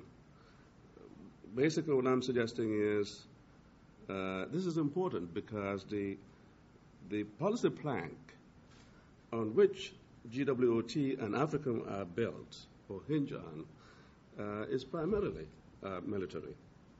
The paper also argues that grinding poverty or the presence of ungoverned spaces alone are not sufficient conditions for West African Muslims to harbor foreign terrorists or engage in terrorist activity against the U.S. and other Western interests. Now, a subsection of this argument also is the contention that the international system, specifically in terms of international inequalities, asymmetries, and underdevelopment, are important contributor factors to the rise of so-called terrorism in this part of the world, and that the international system fundamentally is structurally very violent, especially in light of the fact that close to a third of humans on this planet live on less than $1 a day. Finally, the paper basically contends that constructing Islam and Muslims in West Africa specifically as potential members of global terrorist organizations and networks could, in the end, prove unproductive, counterproductive in this region, and especially as it relates to U.S. interests in West Africa. And that it is important, in my view, that analysts of Islamist movements in West Africa especially, and policymakers that seek to contain them, especially in terms of their demands, should be cognizant of the fact that there are different characteristics of Islam. And I spent a lot of time in the paper talking about the introduction of Islam in West Africa and how it came to be. And that one of the distinguishing elements between Islam in West Africa and perhaps the Middle East is the syncretic element that is so prevalent in Islam in West Africa, basically meaning that it is a combination of many African beliefs, practices, African sensibilities, which then basically sets it apart from the more militant, and I use that word reservedly, from the more militant in the politics that you would find in much of West Africa, in much of the Middle East. So then really the paper begins with an overview, talks about AFRICOM, and it really resonates with a lot of the things that I said. And in the end, I provide some policy suggestions. What I'm also doing in the first part of the paper is really talk about the fact that from around the 1100s till about the 1700s, Islam began to be present in West Africa. It is a religion that came through traders, and it was also an elite religion. And it was mostly embraced by the kings, by the noble persons, and it took time before it became diffused to the larger population. And that came about largely as a result of the jihadist movements of the 1900s. Usman Dan Fodio, of course, in northern Nigeria, Sheikh Omar, just to name a few, were critical in spreading Islam. What I'm also suggesting in the paper is that Islam, therefore, has a different coloration as a result, one that is also quite distinct from the norms and the politicized forms of Islam that one finds in Southeast Asia or possibly in the Middle East. What I'm also contending is that partly because of this variation, we need to look at what we do in West Africa perhaps much more critically. I should also hasten to say, though, that even though we are all Muslims, we share certain fundamental pillars in Islam. Believing in Allah and fasting, giving zakat. We are really quite different in terms of what we profess. Brotherhoods, the Qadiriyya, the Tariqa, all these are important, significant differences that distinguish Muslims in West Africa and Muslims in the larger Muslim world. Even though the Qadiriyya Brotherhood came from Baghdad in the 11th and 12th century, and of course, you can find the Qadirs all over in West Africa.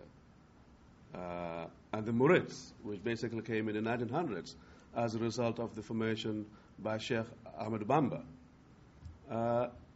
In a nutshell, much of the clergy, much of the Islamic movements, especially during the colonial times, were mostly folks that collaborated with the colonial powers.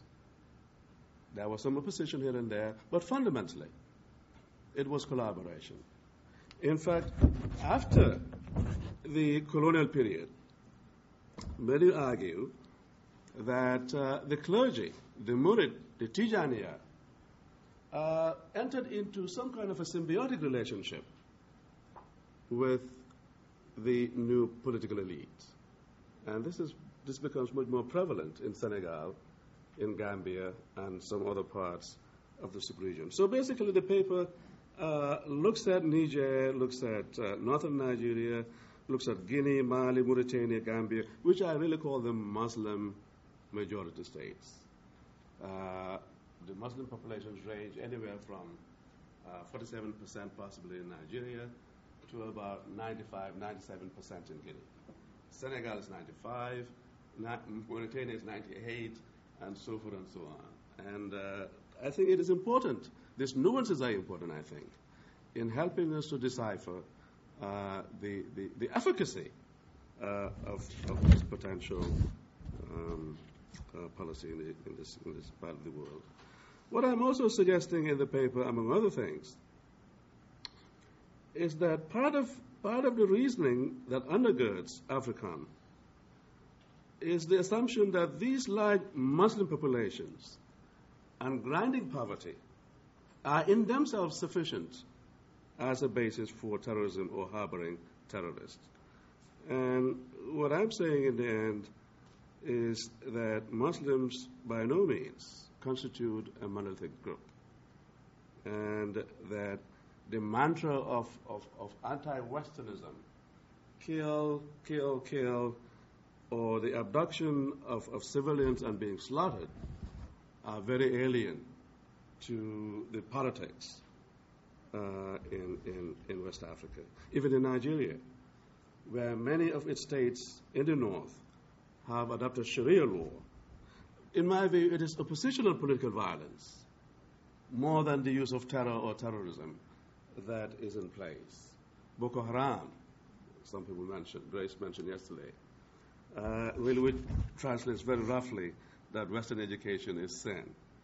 I think they're using it primarily as a pretext to gain greater share of Nigeria's wealth.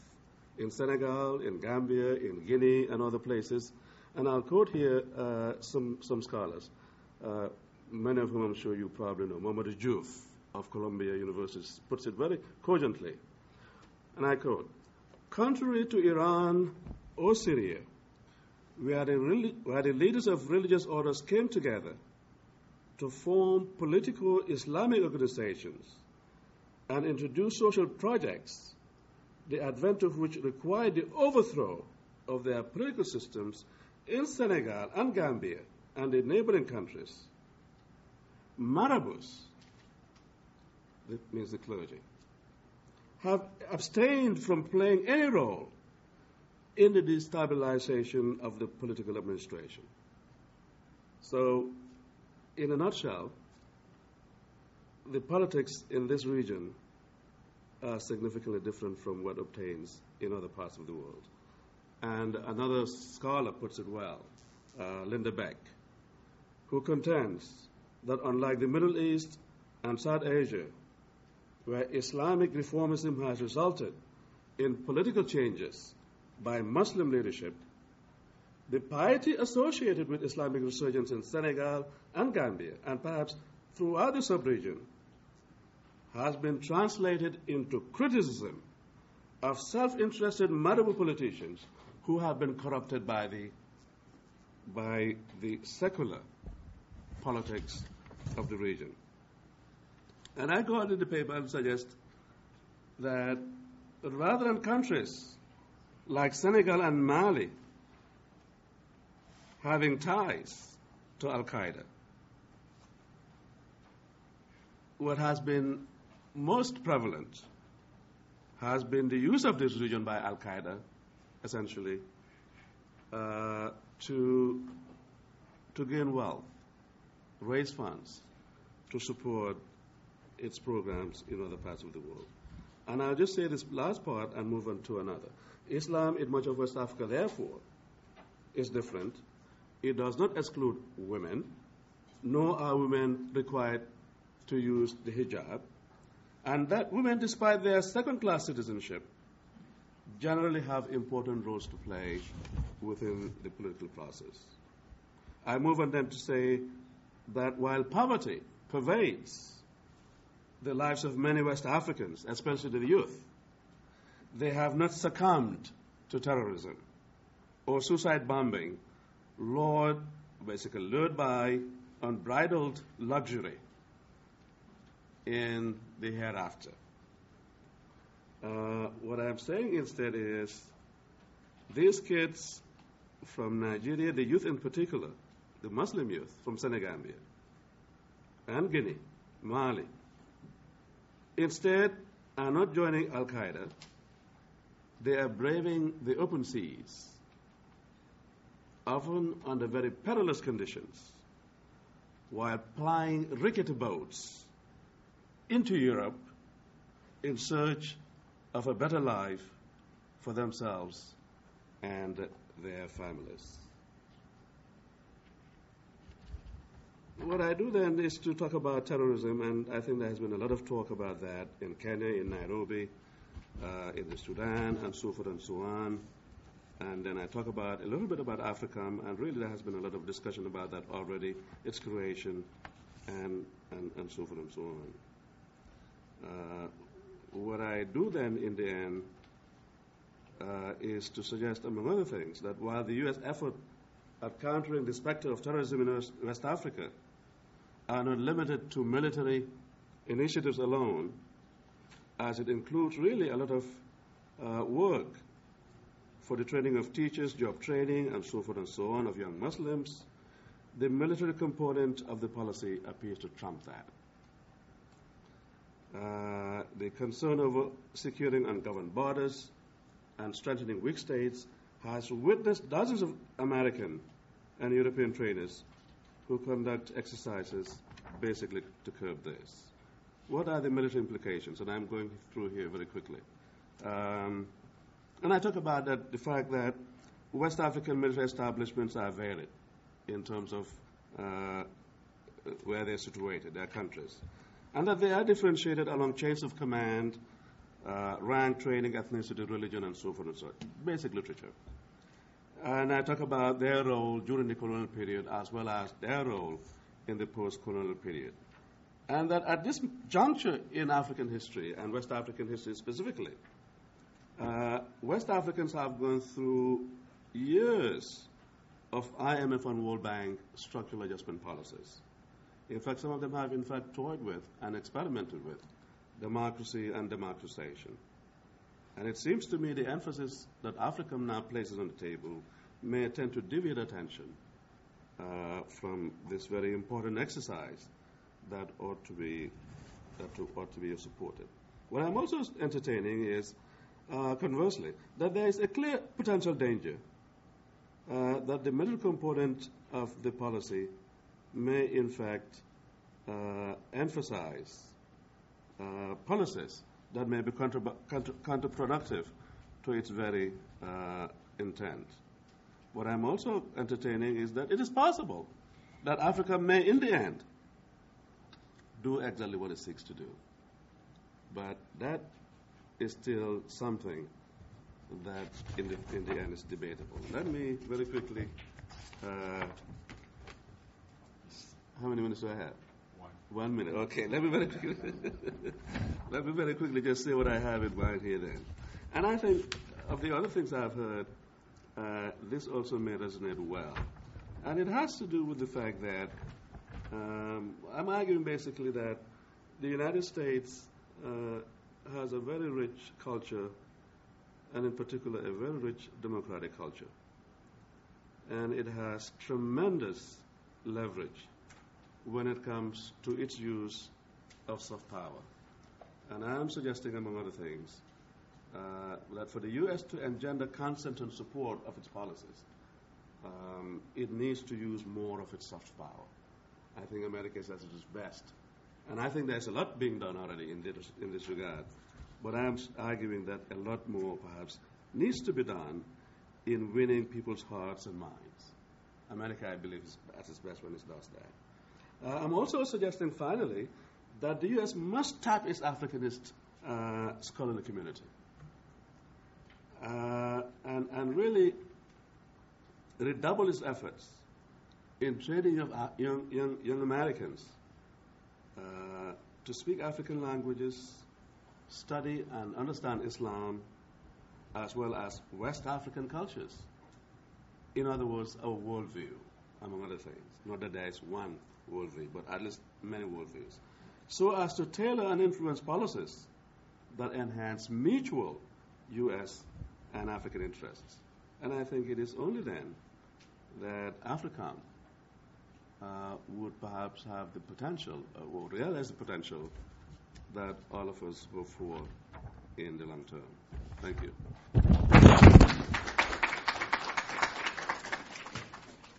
Thank you, Professor Stein. We come to the formal presentations, and this panel, I will open it up for questions instead of trying to summarize some of the presentations. But let me just say it will not be fair to have Professor Ako Adonvo to answer questions on Kwesi Anin's paper. She was gracious enough to help us present it. The rest of the presenters are here, and if you have questions, please don't hesitate and comment. I see that Julius has let go of his able co-presenter, so we'll ask all the questions of him and have him respond. After this, we'll go and eat lunch. Questions? Comments? Clement. Thank you, Mr. Chair. Thanks a lot. We are beginning to wind down now, so part of my comment or question is towards the end. I don't know what the last panel will look like. With Jeanette's response to Q&A, she gave us an insight into the real workings of foreign policy. So it goes like this. President Ward, we want you to help us catch those terrorists that are moving. Oh, yeah, great. Oh, by the way, we also need your help to get those Casamance terrorists, okay? What? Casamance terrorists? No.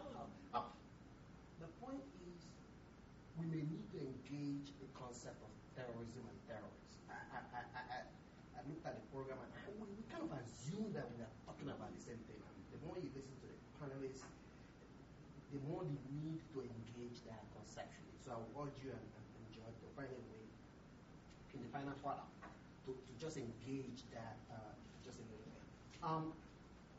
Generally, I was fascinated by a methodological statement, and I want to get back to that a little bit. You said, in Africa, I don't know if it's Nigeria, but in Africa, methodologically, it's difficult to see the discord between the government and the military and the academy. They seem to be moving in sync. I hope you're wrong, in the sense that we see some differentiation, and I think the presentation gave us some of that. Is it possible to see some of the conflicts that you mentioned, right, as not necessarily a response to U.S. plans, but domestic politics and personalities? And the example that comes to my mind here very quickly is Vietnam, right? Quite frankly, I think Obasanjo should have fired him much earlier. But the problem that the regime was facing in 1999, 2000 plus was cool, right? How do you reform the military in a way that they no longer pose a threat to the fourth, fifth republic? And that was Obasanjo's own agenda.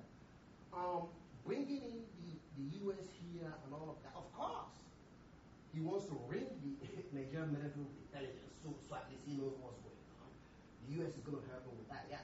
If I were Malu and Nigerian military officer, I would be opposed to the U.S. presence as well, because I want to be able to say, oh. So part of that is not so much against the U.S. It could be the Soviets, it could have been Ghanaians, it could have been anybody that simply wants to thwart the ability to stay cool. So in that sense, how do we make a distinction between an anti-American position on the position match as opposed to domestic politics and personality differences? Okay, that's just something that I've been wanting to deal with methodologically. And then, to my brother Julius, you gave a stat, this is just personal info, of 1.5 million small arms in Nigeria. I would like to get that source. I need it personally, desperately. If you can get that to me, that would be really great.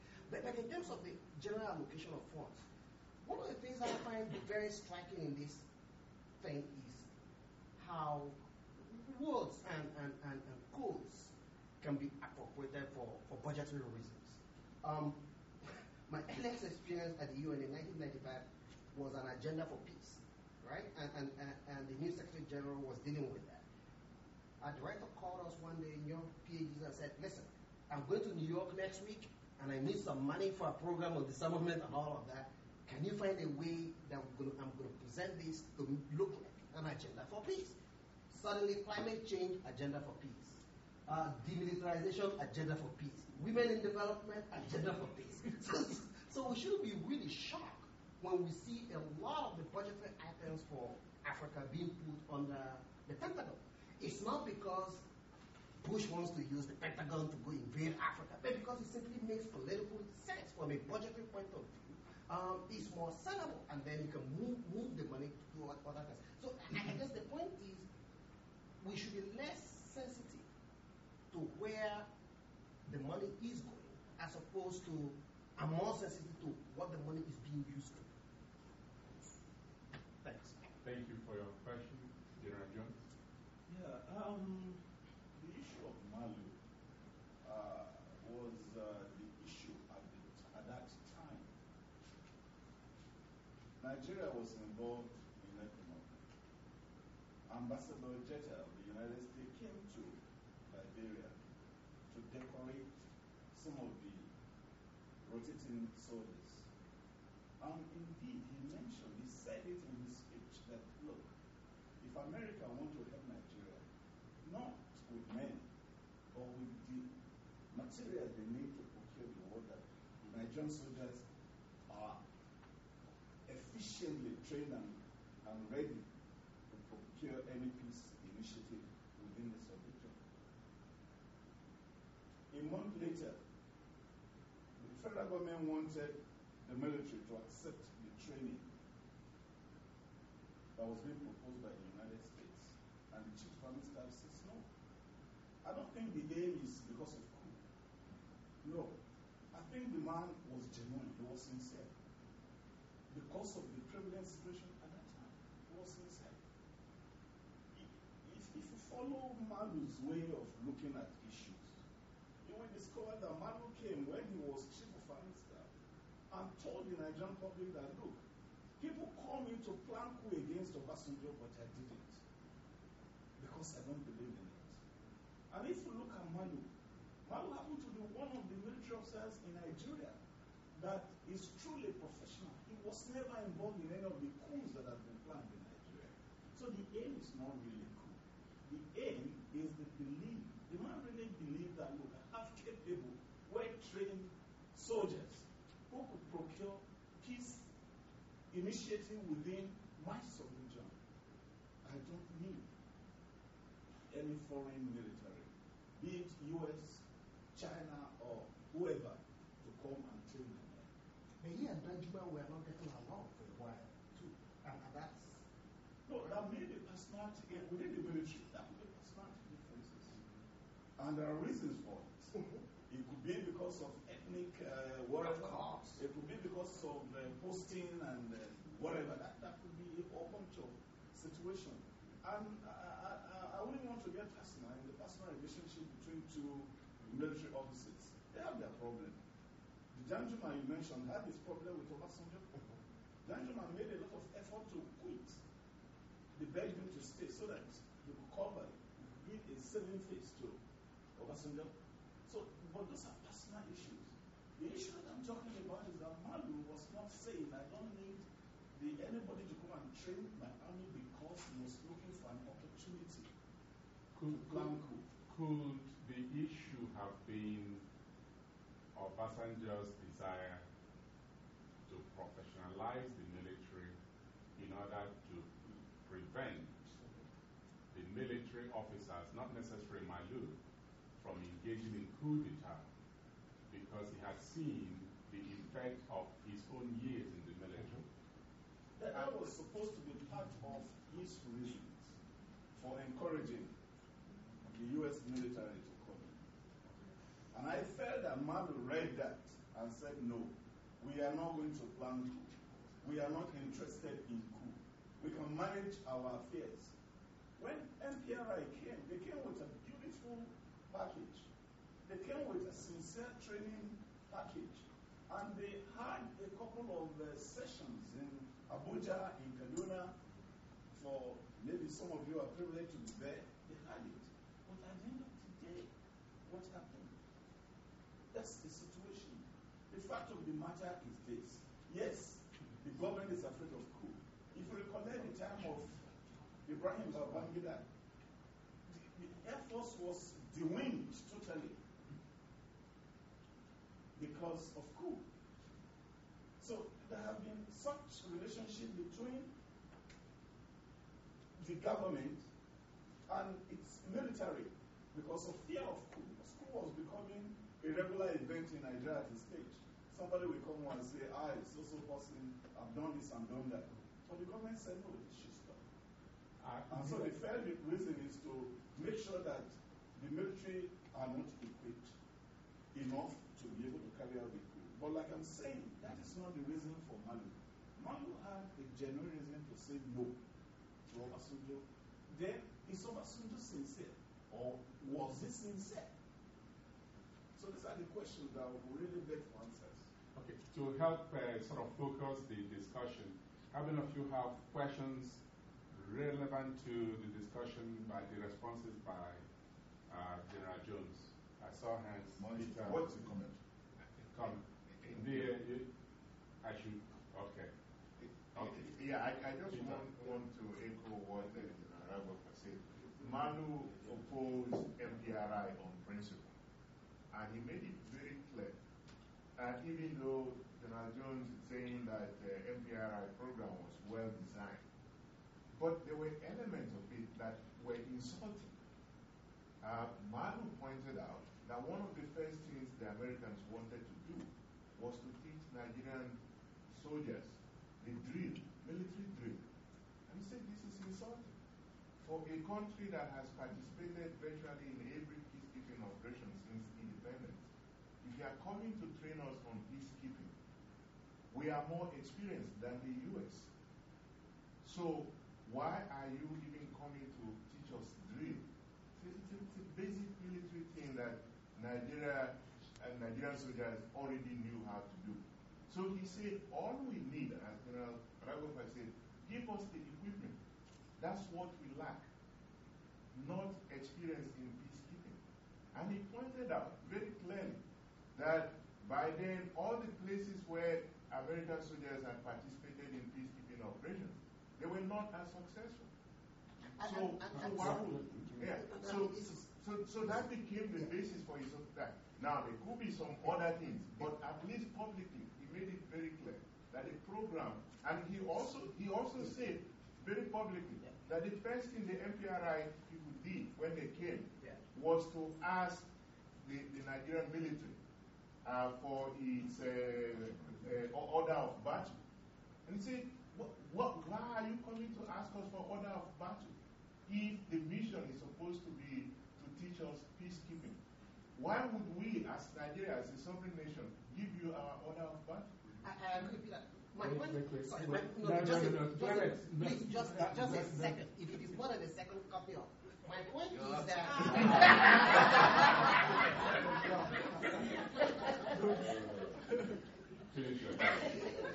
My point is just a methodological thing. That the MRI or whatever it is then becomes whatever. Would then become a collateral damage as simply because of the internal politics of Nigeria or anyone else for that matter. That's the only point I'm making. Okay. Gender, you still want to? Yeah, mine wasn't on this issue. Okay. Mine was on a different issue. Although I have Antonia, something on this issue. Okay. Beyond this issue. Sylvester, I'll come back to you. No, on this issue, though. It's on the issue? Yeah, on this issue, but that's not my hand. Okay. I was actually, I think I was at joint staff at the time when this was all going down. And it's exactly as you said. I mean, Malu really did have legit, and he was extremely well respected, even within the U.S. military. And MPRI wasn't uniform military. They're a private company that does good work, but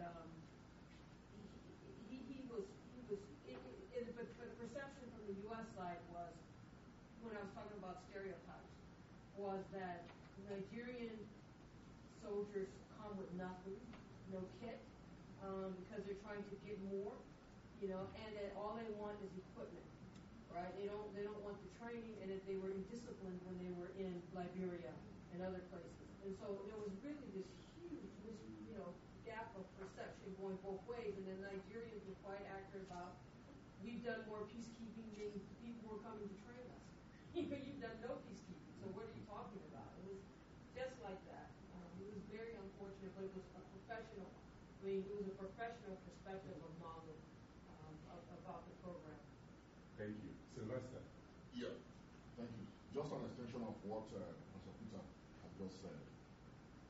Beyond what verged on intelligence information they require from the Nigerian military, there was actually a public, sentiment that, they didn't want any external military intervention in Nigeria in whatever form. And what theoretical issue is simply raised was, here was a chief of army staff who was also reflecting the sentiments of the officers within the Nigerian army. We were opposed to it. I mean, all the middle-ranking officers were opposed to it in the Nigerian army. And the thing also feed that into the public. And the public was also opposed to it. Now, the question was, if General Malu went to Obasanjo and said, look, we are opposed to it, does he have the right as the chief of army staff to express that? And the commander-in-chief said no. Then Malu went to the press to let the Nigerian public know. So that is one issue. And I had called it expression of autonomy. Because we are trying to draw the boundary between subordination, to the civilian government and the national interest.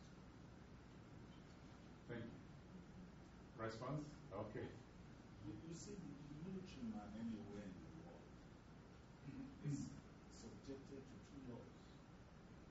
Like in Nigeria, we have the Nigerian Army Act.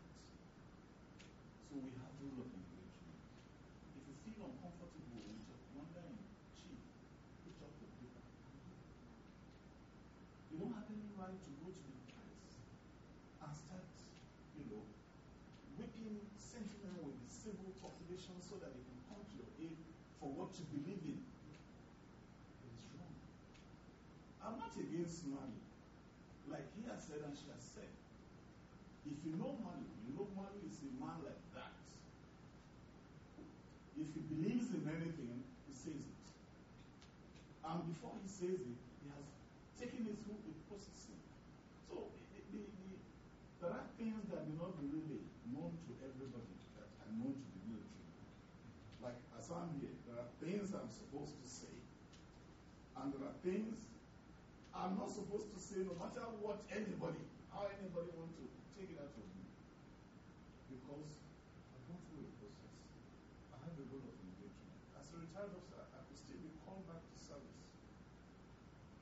As a retired officer, the Nigerian Army Act can still be used against me. And so one must be very conscious of it at all times. I don't know if that is the same way it plays out in the U.S. military.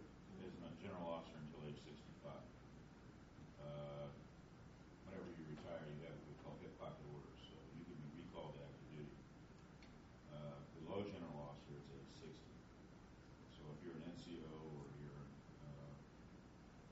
colonel, you can be recalled to active duty until age 60. Thank you. One more response, and we yield the floor to Julius to respond to the question Clement Adibe raised. Lieutenant Colonel Spangler. I rented the remainder of my time to the Okay. good brother there. Okay. Julius. Phil, let's respond to him. The figure of 1.5 million small arms was banded around when you and I were doing a seminar in Nigeria. I think it's Somalia. It's my figure. Somalia. And it's Somalia. 1.5 million. It wasn't Nigeria. It wasn't Nigeria. But West Africa is 8.5 million. Okay. West Africa is 8.5 million. But the thing is, a lot of those arms That's too late. Yeah. That's too indigenously made also. A lot of indigenously made arms are called indigami. It's considered a big problem in Nigeria and this because they're handmade. What's the source? Is that national There is. Yeah, the United Nations. Okay, that's So the UN held a small Yes. arms Yeah. outfit, and they are in constant research trying to figure out exactly what's going on. And one of the biggest concerns now is the tying in of small arms to drug trafficking and other kinds of things. And there's actually an outfit on the ground in Accra whose main focus is on tracking small arms. If you send me an email, I'll connect you with them.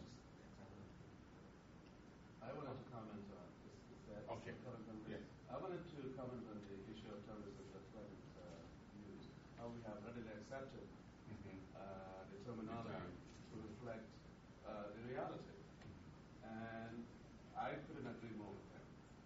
And in fact, I kind of broached that issue by the use of the term oppositional political violence. There is a difference, clearly, but I agree with the fact that we need to problematize this term. We don't necessarily have to accept the official version of it, and we need to unpack it and look at it, deconstruct it, in other words, to see really what it means, what purposes it may serve, and whose fundamental interests are being served in the usage of the term.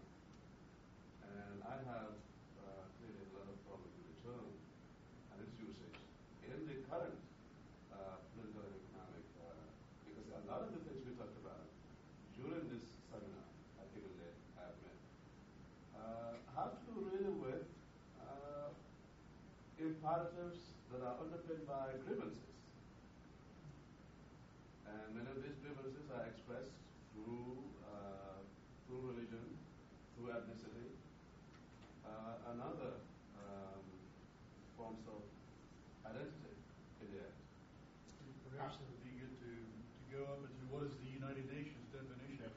Because this is something that we're looking at all the time. It's one man's terrorist is another man's freedom fighter. UN has no definition. That's part of the problem. Well, for all the paper writers, you can be rest assured the instruction coming your way are twofold.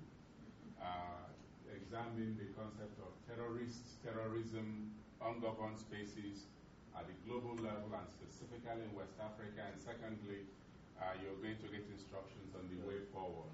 You spent a lot of time. I don't think you shouldn't put that to the contributors. You don't need to do that. I think the title of the conference itself raises questions about the use of the term terrorism. Because remember, you put it in single quotes, right? Saying that expressing your doubt, right? And I think if you retain that in the final product, it will address the issues. You don't want me to ask you to do a little bit more work? Oh, I don't. But I think it's going to be all over the place. I think, you know, and I don't want to be seen as being for the chain of command, but I think we need a separate conceptual chapter after the introduction that unpacks all of that rather than having anybody to do it. Any other question or comments before you go to lunch? Antonia? Oh, okay. No, absolutely not. Well, I'm coming at this again, listening to everybody. I think I'm the only person from the humanities here today.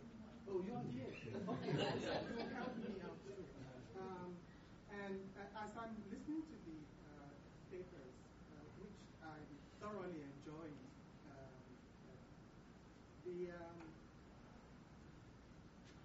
the one thought that keeps coming up for me is the fact that at the beginning of the decolonization process, when African writers started to weigh in on the issues of colonization and the beginnings of independence, that we focused quite a bit on how things fell apart and the river between, you know the list from Achebe and on. And all the way to even yesterday, the focus is still on what is wrong in Africa. Is there a way that, I know most of the people in here have read all those texts, and I'm hearing the undercurrents and undertones from those literatures in the analysis, the evaluations, and all of that. Is there a list, by any chance, of things that Africa and Africans can do? Is there any such list? I applaud the idea of discussing of solution-oriented discussions and strategies and all of that. But is there a way that the work amongst could begin to focus on looking at what works in Africa, so that we can begin to aim at solutions that will enable those. I'm really getting and here in the United States, what it reminds me of is the focus on black-on-black crime and violence, which puts us at 5 o'clock and on ways of putting more people in jail and focusing on solving for the negative. I really would like to, maybe in the next 3-4 years, like to hear a different kind of discourse that will, that's bold and enabling for Africa. That's my comment and my question. We spent so much time talking about oil, and this morning when we were coming in, one of the conversations with one of the other gentlemen, I'm really surprised that there's not so much talk about the value of humans, the value of the commodity, of the manpower, of the mental capacity of West Africa. We would sit for so long and talk about one topic, but really the whole topic, as you said earlier, sir, it's leadership. It's leadership. Once again, it's leadership. Without correct leadership, nothing will ever get squared away, because it's at the top of the pyramid. But I mean, I can certainly imagine the day, and I see Africa, West Africa, changing slowly along the coastline. Where you have a lot of industries coming in, people as a commodity. Thank you. Yes, the answer is yes. I think if you read articles particularly about political succession in Ghana, if you read about Botswana, you can read about positive success stories, or certainly possible success stories, so it's not all bad news. I remember, Go ahead. in May I was in Nigeria for the first time, and came back and said everything about Nigeria was not as bad as people. We jumped on I said, jumped on. He was in trouble. I mean, they Don't say he got the contract. that I was contracted by the governor to write this piece. And people were writing and saying basically, after you get your cut, be sure to give me mine as well. So I guess as students of politics, typically we're trained to be very critical. But every so often, I think we write things that are very positive. But in some measures, that positive element or bent is attacked. And I was attacked. I was attacked by Nigerians. Especially Nigerians. Especially Nigerians. And I was just saying what I saw in Nigeria for the first time. It was an op-ed. Very distinct from my scholarly work. And I had just published a book then. And lambasted the regime to Nigeria. So. See, I'm in agreement with that, but I'm pointing to specific ideas within the African educated elite and the way that I think we're trying not to think through the opportunities and challenges of independence and the post-colony. And I was just telling the students here who are sitting around me. One of my examples is the Shoyinkas. The man died, right? And I come to this place and I see all of you alive. What does that mean for Africa and African leadership and African intellectuals for us to continue to harp on the idea of the dead African leader? But that's really all I'm wanting for us to look at, those kinds of ideas. Thank you. We have after 3 individuals, and I'll make it 4, we have to go to lunch. Linda. I'm standing between us and lunch, so I'll be very, very brief. One, yes, I agree. Just on this, the whole point that I made about African mediators, and if you dig at the elders, there's a whole institution that's being created there that takes the space away from others having to come in to do it. So I think we can build on that. My question was actually your question, which is to General Howard, which you may be able to answer. The question in your presentation was specifically, how have other unified command plans been done when there's been a change in combatant commands? Are they talked? I know when you face forces in a country, you have to talk to the leadership. But I think that the tank, where generals sit together and they look at this, how is that process? Normally, is Africa been discriminated against in the way it's typically done? Well, the way it was typically done goes back to 1947, so it's not, there hasn't been the start of a new command for decades. I mean, certainly since 37 years I've been in the military. But based on my experience in changing some things within a command, U.S. PACOM, for example, you went in and you negotiated with the country team first. So you went to your representatives in, and then there was the ambassador's job and the defense attaché's job to work with the Ministry of Defense, the Ministry of Foreign Affairs, with the government. So this is a common effort. You never sort of, and you know much more about this than I do, but the perceptions, a year and a half when I was going to African countries, I was challenged on AFRICOM and frankly didn't know much about it, so I was in a very weak position.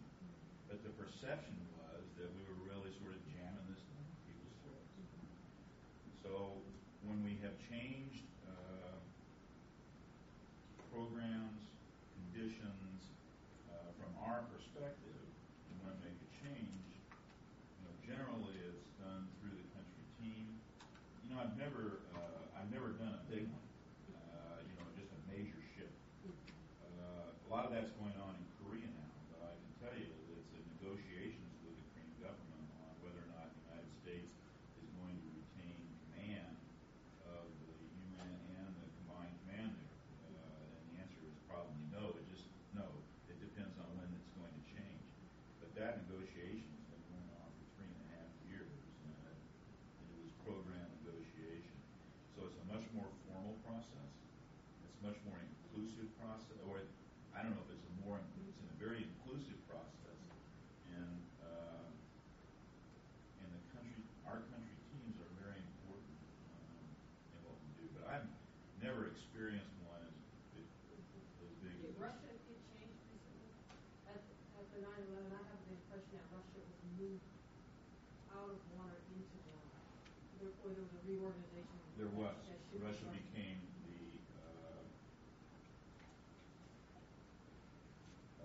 European command, and it used to be split down the Urals, and that now is all inclusive in one command. We have other changes that are going on now, but they deal specifically with special operations forces. We have special forces groups that were regionally aligned, and they're changing the alignments, and that was an announcement. Okay, that was an announcement, no negotiation. I'll tell you, there has been some kickback, some blowback from traditional allies that have traditional relationships with these groups and people that keep coming. I think someone said today we're not there very long. Well, we've established traditional relationships with many indigenous forces, and they're not real happy. Again, it's sort of an example of decisions possibly made for all the best reasons in the world. But this notion about inclusion is very important. But to answer your, I've never done one I'm just a one-star general. I'm just a little bitty general. Never done one as big, but the experience I've had is sort of smaller changes, very inclusive. Gifted. I wanted to pick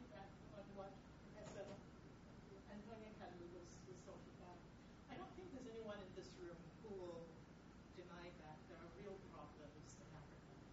But I think that, at least coming from a humanities background, there is a certain kind of narrative that has been built about Africa, and that is the only narrative that stands.